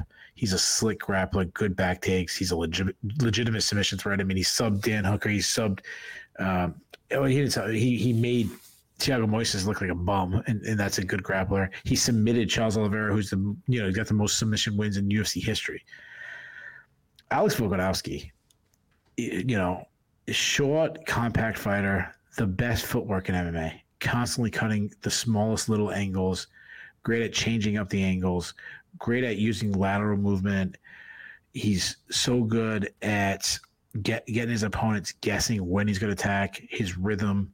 He uses feints well. He uses his upper body, his shoulders, his hands, just really, really intelligent fighter.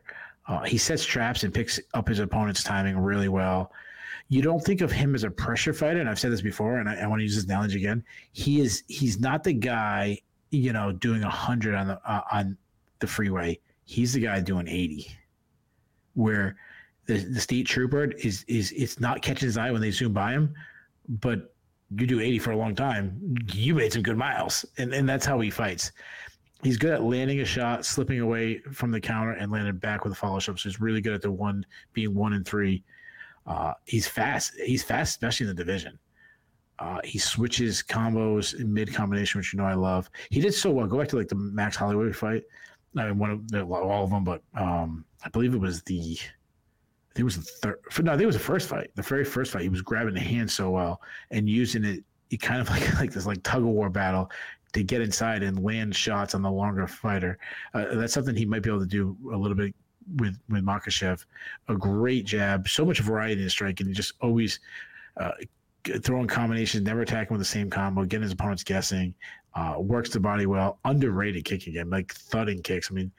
I think it was the third Holloway? I'm making all three of them up. I apologize. With the third Holloway fight, we just beat him up with calf kicks. I feel like it's the third, but they all run together for me. They all run together, yeah. I know the second one was the only one competitive. The third one was the least competitive one. Mm-hmm.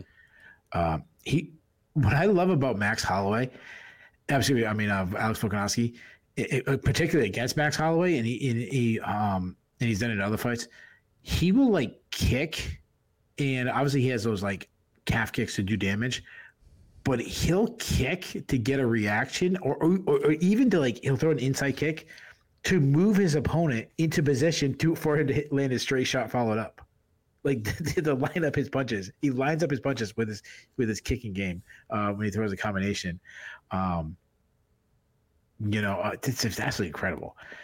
He will throw these flip kicks out there just to kind of keep his opponents. He does this I call them flip kicks. They're not really teep kicks. Just kind of throw them out there to keep his opponent's distance. We used to say the weakness about him was that he wasn't a power puncher, but then he flattened Makhachev, almost knocked him out. I mean, it was close. He hurt him. He had him bad.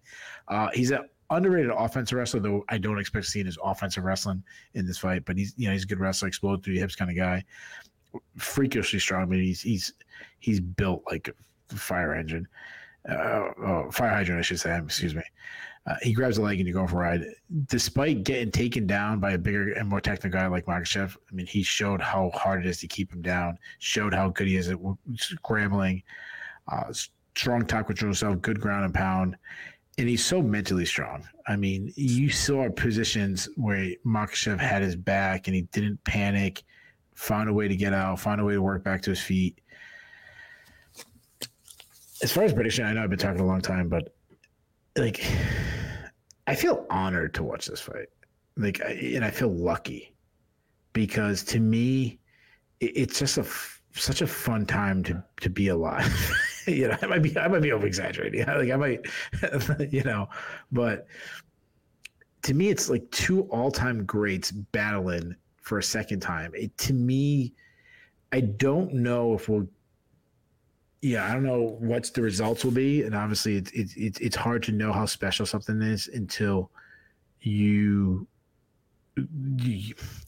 or I'm trying to think. Like, there's moments in sports times where you don't realize how lucky you are until years later, when it wasn't the same anymore. Does that make sense? It absolutely makes sense. Like, yes. I think about obviously I'm from New England. I grew up in.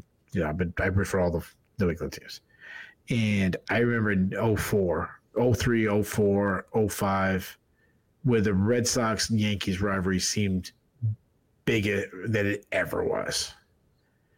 To be in that time, I didn't realize how special it was because I kind of felt like it was going to be that forever. And there was peaks and valleys of that rivalry.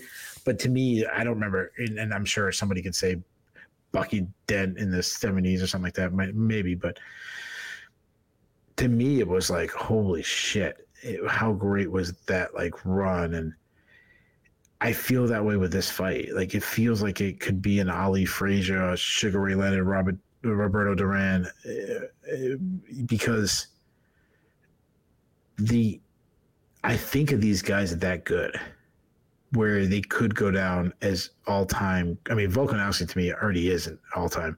Volkanovski might be the one guy to challenge Demetrius Johnson as the most talented guy I've seen. Now, there's guys better resumes, GSP and John Jones and us, but I mean, straight like eyeball test talent, it's like DJ and Volkanovski. Guys that they are great at everything and they're bad at almost nothing. Yeah. Yeah, like just the perfect fighter. Mm-hmm. That said, I mean, my mind says Makhachev. My heart says Volkanovski. Now, I want to be clear. I'm not rooting for him, so I don't mean it like that. But I mean more in the intangibles that go along with the fight. Now, I picked Makhachev last time, and I was right, and I scored it for him. He has the full camp. He's the bigger guy. He has the hometown, Abu Dhabi obviously is going to be pro Makhachev. Yeah. He's younger. Now slightly, but he's younger.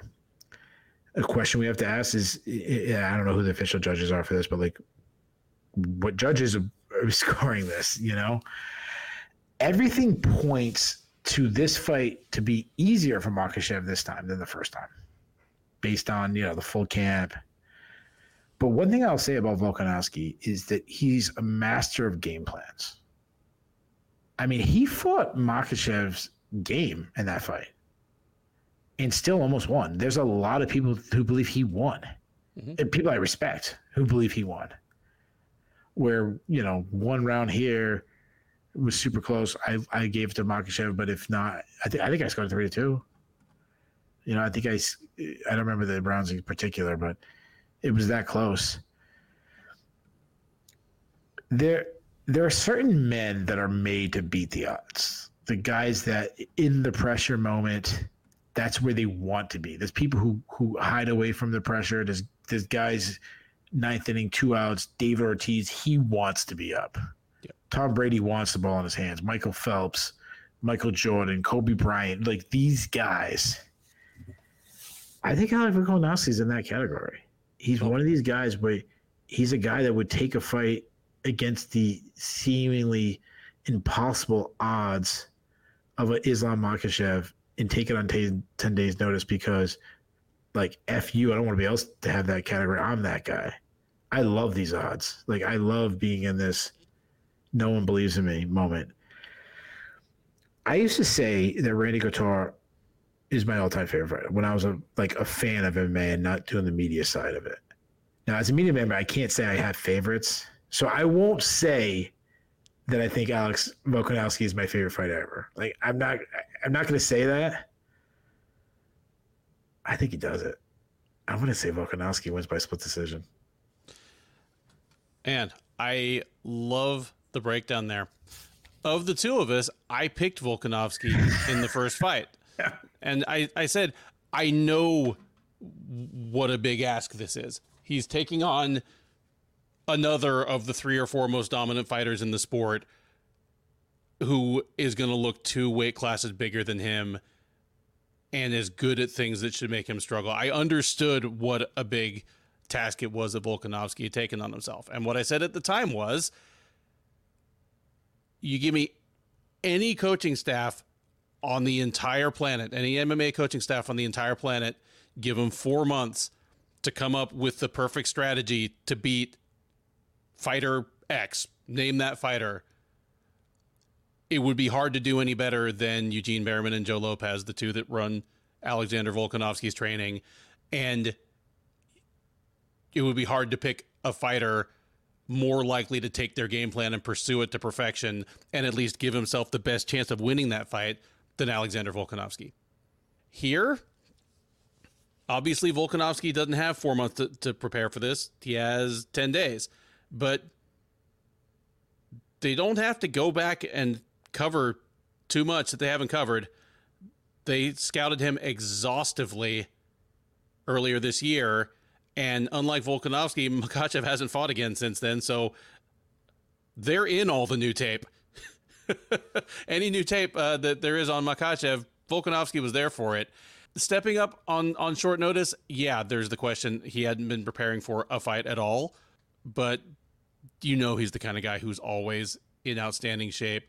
He's a guy that cutting to 155 is presumably never much of an issue for him. So he's going to be close to his best self. Just as incredible as he is, he's human. And last time he fought an A fight, almost an A+. Makhachev fought an A- fight, maybe a B+, and it was enough for Makhachev to come out ahead. Those things would need to change for Volkanovski to get it done this time. Their first fight is at least on the fight of the year list. I think this one makes the fight of the year list as well. There's just no possibility this isn't a great fight. Even if Makhachev comes out and just really dominates and shows that if not the better fighter, he's at least the combination of bigger and better that's going to be enough to beat Volkanovski 9 times out of 10. Even if that happens, it's not like he's just going to run him over in the first round like he did, like Bobby Green or something. Likewise, if Volkanovski manages to do it and beat Makhachev and instantly put himself on the Mount Rushmore of the greatest fighters in MMA history, it's unlikely that it's just a round and a half washing. Whoever wins this is really, really going to have to put on the performance of his career to do it. Like, Makhachev's win over Volkanovski was the best performance of his career. And if Volkanovski gets it done here, even with all the things he's already done, it'll be the best performance of his career. I mean, what does that tell you, man? Whoever wins this fight between 2 of the 5 best fighters in the sport right now, it's probably going to be the best performance of their career. I picked Volkanovski last time. I was wrong narrowly. I'm going with him again, man. Wow. I think you were switching. I'm not switching. I feel like in stick and ball sports, it's harder to beat the same opponent twice in rapid succession. It happens in college football all the time, sure, yeah. Where one team beats another team in conference play. They meet again 2.5 months later in their, conference playoff, and the team that lost knows exactly what they need to fix, and the team that won is just like, well, we got to do that again and hope it works out. Well, think about basketball playoffs. Yeah. A team will win by 30 points and 2 days later to lose by 5. Yeah. And maybe they lose the next 3 by 5 each. Yeah. So, taken as a whole, they outscored the other team. But no, in MMA, I feel it's usually different. Like, barring something fluky, if one fighter beats another, it's easier for them to repeat. But here, I think we bucked the trend. I think we see Volkanovski win by decision in an all-time classic of a fight, and we have a new simultaneous 2-division champ, and we almost certainly have a trilogy fight early next year. Yeah, I'll say this real quick, and I know we got to close up, but if Volkanovski wins, it'd probably be a close fight. I obviously, if I think Makhachev wins, it'd be a close fight. But if there's a blowout, it's probably Makhachev. Like, Volk to camp and everything, and he can't stop the wrestling, or he gets hurt with a big shot. Yeah. But I wonder, we've heard, obviously, I think generally speaking, having the camp is the advantage, but a lot of guys enjoy having the short camp and just kind of knocking off some dust, because they think that, you don't suffer injuries, you're not grinding, and the mental battle of thinking about it for 4 months or whatever it is, instead of 10 days, and really you just kind of get to the weight cut and that's it. I also wonder, when they won their fights, I could see Makhachev winning and now turning his focus to Charles Oliveira, to Justin Gaethje, to Mateusz Gamrot, to Conor, whoever. And obviously Volkanovski has fought since then. Yair Rodriguez focused on him. But I still think there's a little bit of that, like, peeking over his shoulder, the kind of like Rocky had the picture of Ivan Drago just stuck to the corner of his mirror. Yeah, and Makhachev might not have. Like, he might have moved on, and I don't want to say it's a confidence boost or anything, because I don't think Volkanovski needs any more of confidence, or either one of these guys, really. But there's that guy in the wrestling tournament that everyone's chasing. He's not focusing on the rest of the field like the rest of the guys are. No. He's not filming the other guy wrestling, with the other guys filming him and studying his moves and studying his setups. And I'm so pumped for this fight, dude.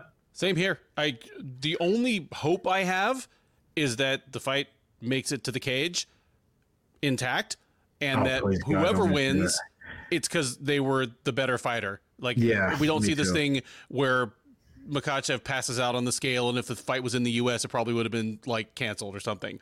Like, I just want both these guys to fight as best they can, and who wins. Yeah. Before we forget, can I just say this? So we just talked for like over 3 hours. Yep. If you listen to this far, can you at least give us a like? Like, give us like, we'll have thousands of views on this, and we'll have like 1% of likes. So please do us a favor, at least hit like, get these views up even higher. It really helps. It'll take you about 1.5 seconds to do that. At least do that for us. Maybe throw a comment in there too. Yeah, there you go. This has been the Sherdog Radio Network preview for UFC 294, Makhachev versus Volkanovski 2, which takes place this Saturday, early in the day for you North America, Western Hemisphere folks. It is, of course, at Yas Island, Abu Dhabi, United Arab Emirates. I've been Ben Duffy. He has been Keith Shillan. If this is your first time watching or listening to one of our previews, thank you. This one ran a little longer than most just because there was so much to talk about, and we still managed to get sidetracked a few times. But please do like, subscribe, drop us a comment. Keith and I both man the comment section. We'd love to hear your take on these fights. But join us for the recap. We are live on the Sherdog YouTube page, usually about 15 minutes after the main event, sometimes only 10. We will talk about all 13 of these fights in reverse order, going from this all-timer of a headliner all the way down to the debut of Shara Bullet in the curtain jerker. We will talk about what was good, what was bad, what was surprising, what was controversial. There's always something. We will talk about what's next for the notable winners as well as losers, and we will talk with you. The live chat on the YouTube page is open that whole time. So we are taking your questions, your comments, and your hot takes in real time. We have a growing community of friends that hang out with us after the fights, and we would love you to be part of it. Between now and then, enjoy the rest of your week. Thanks for listening, and by all means, enjoy these fights.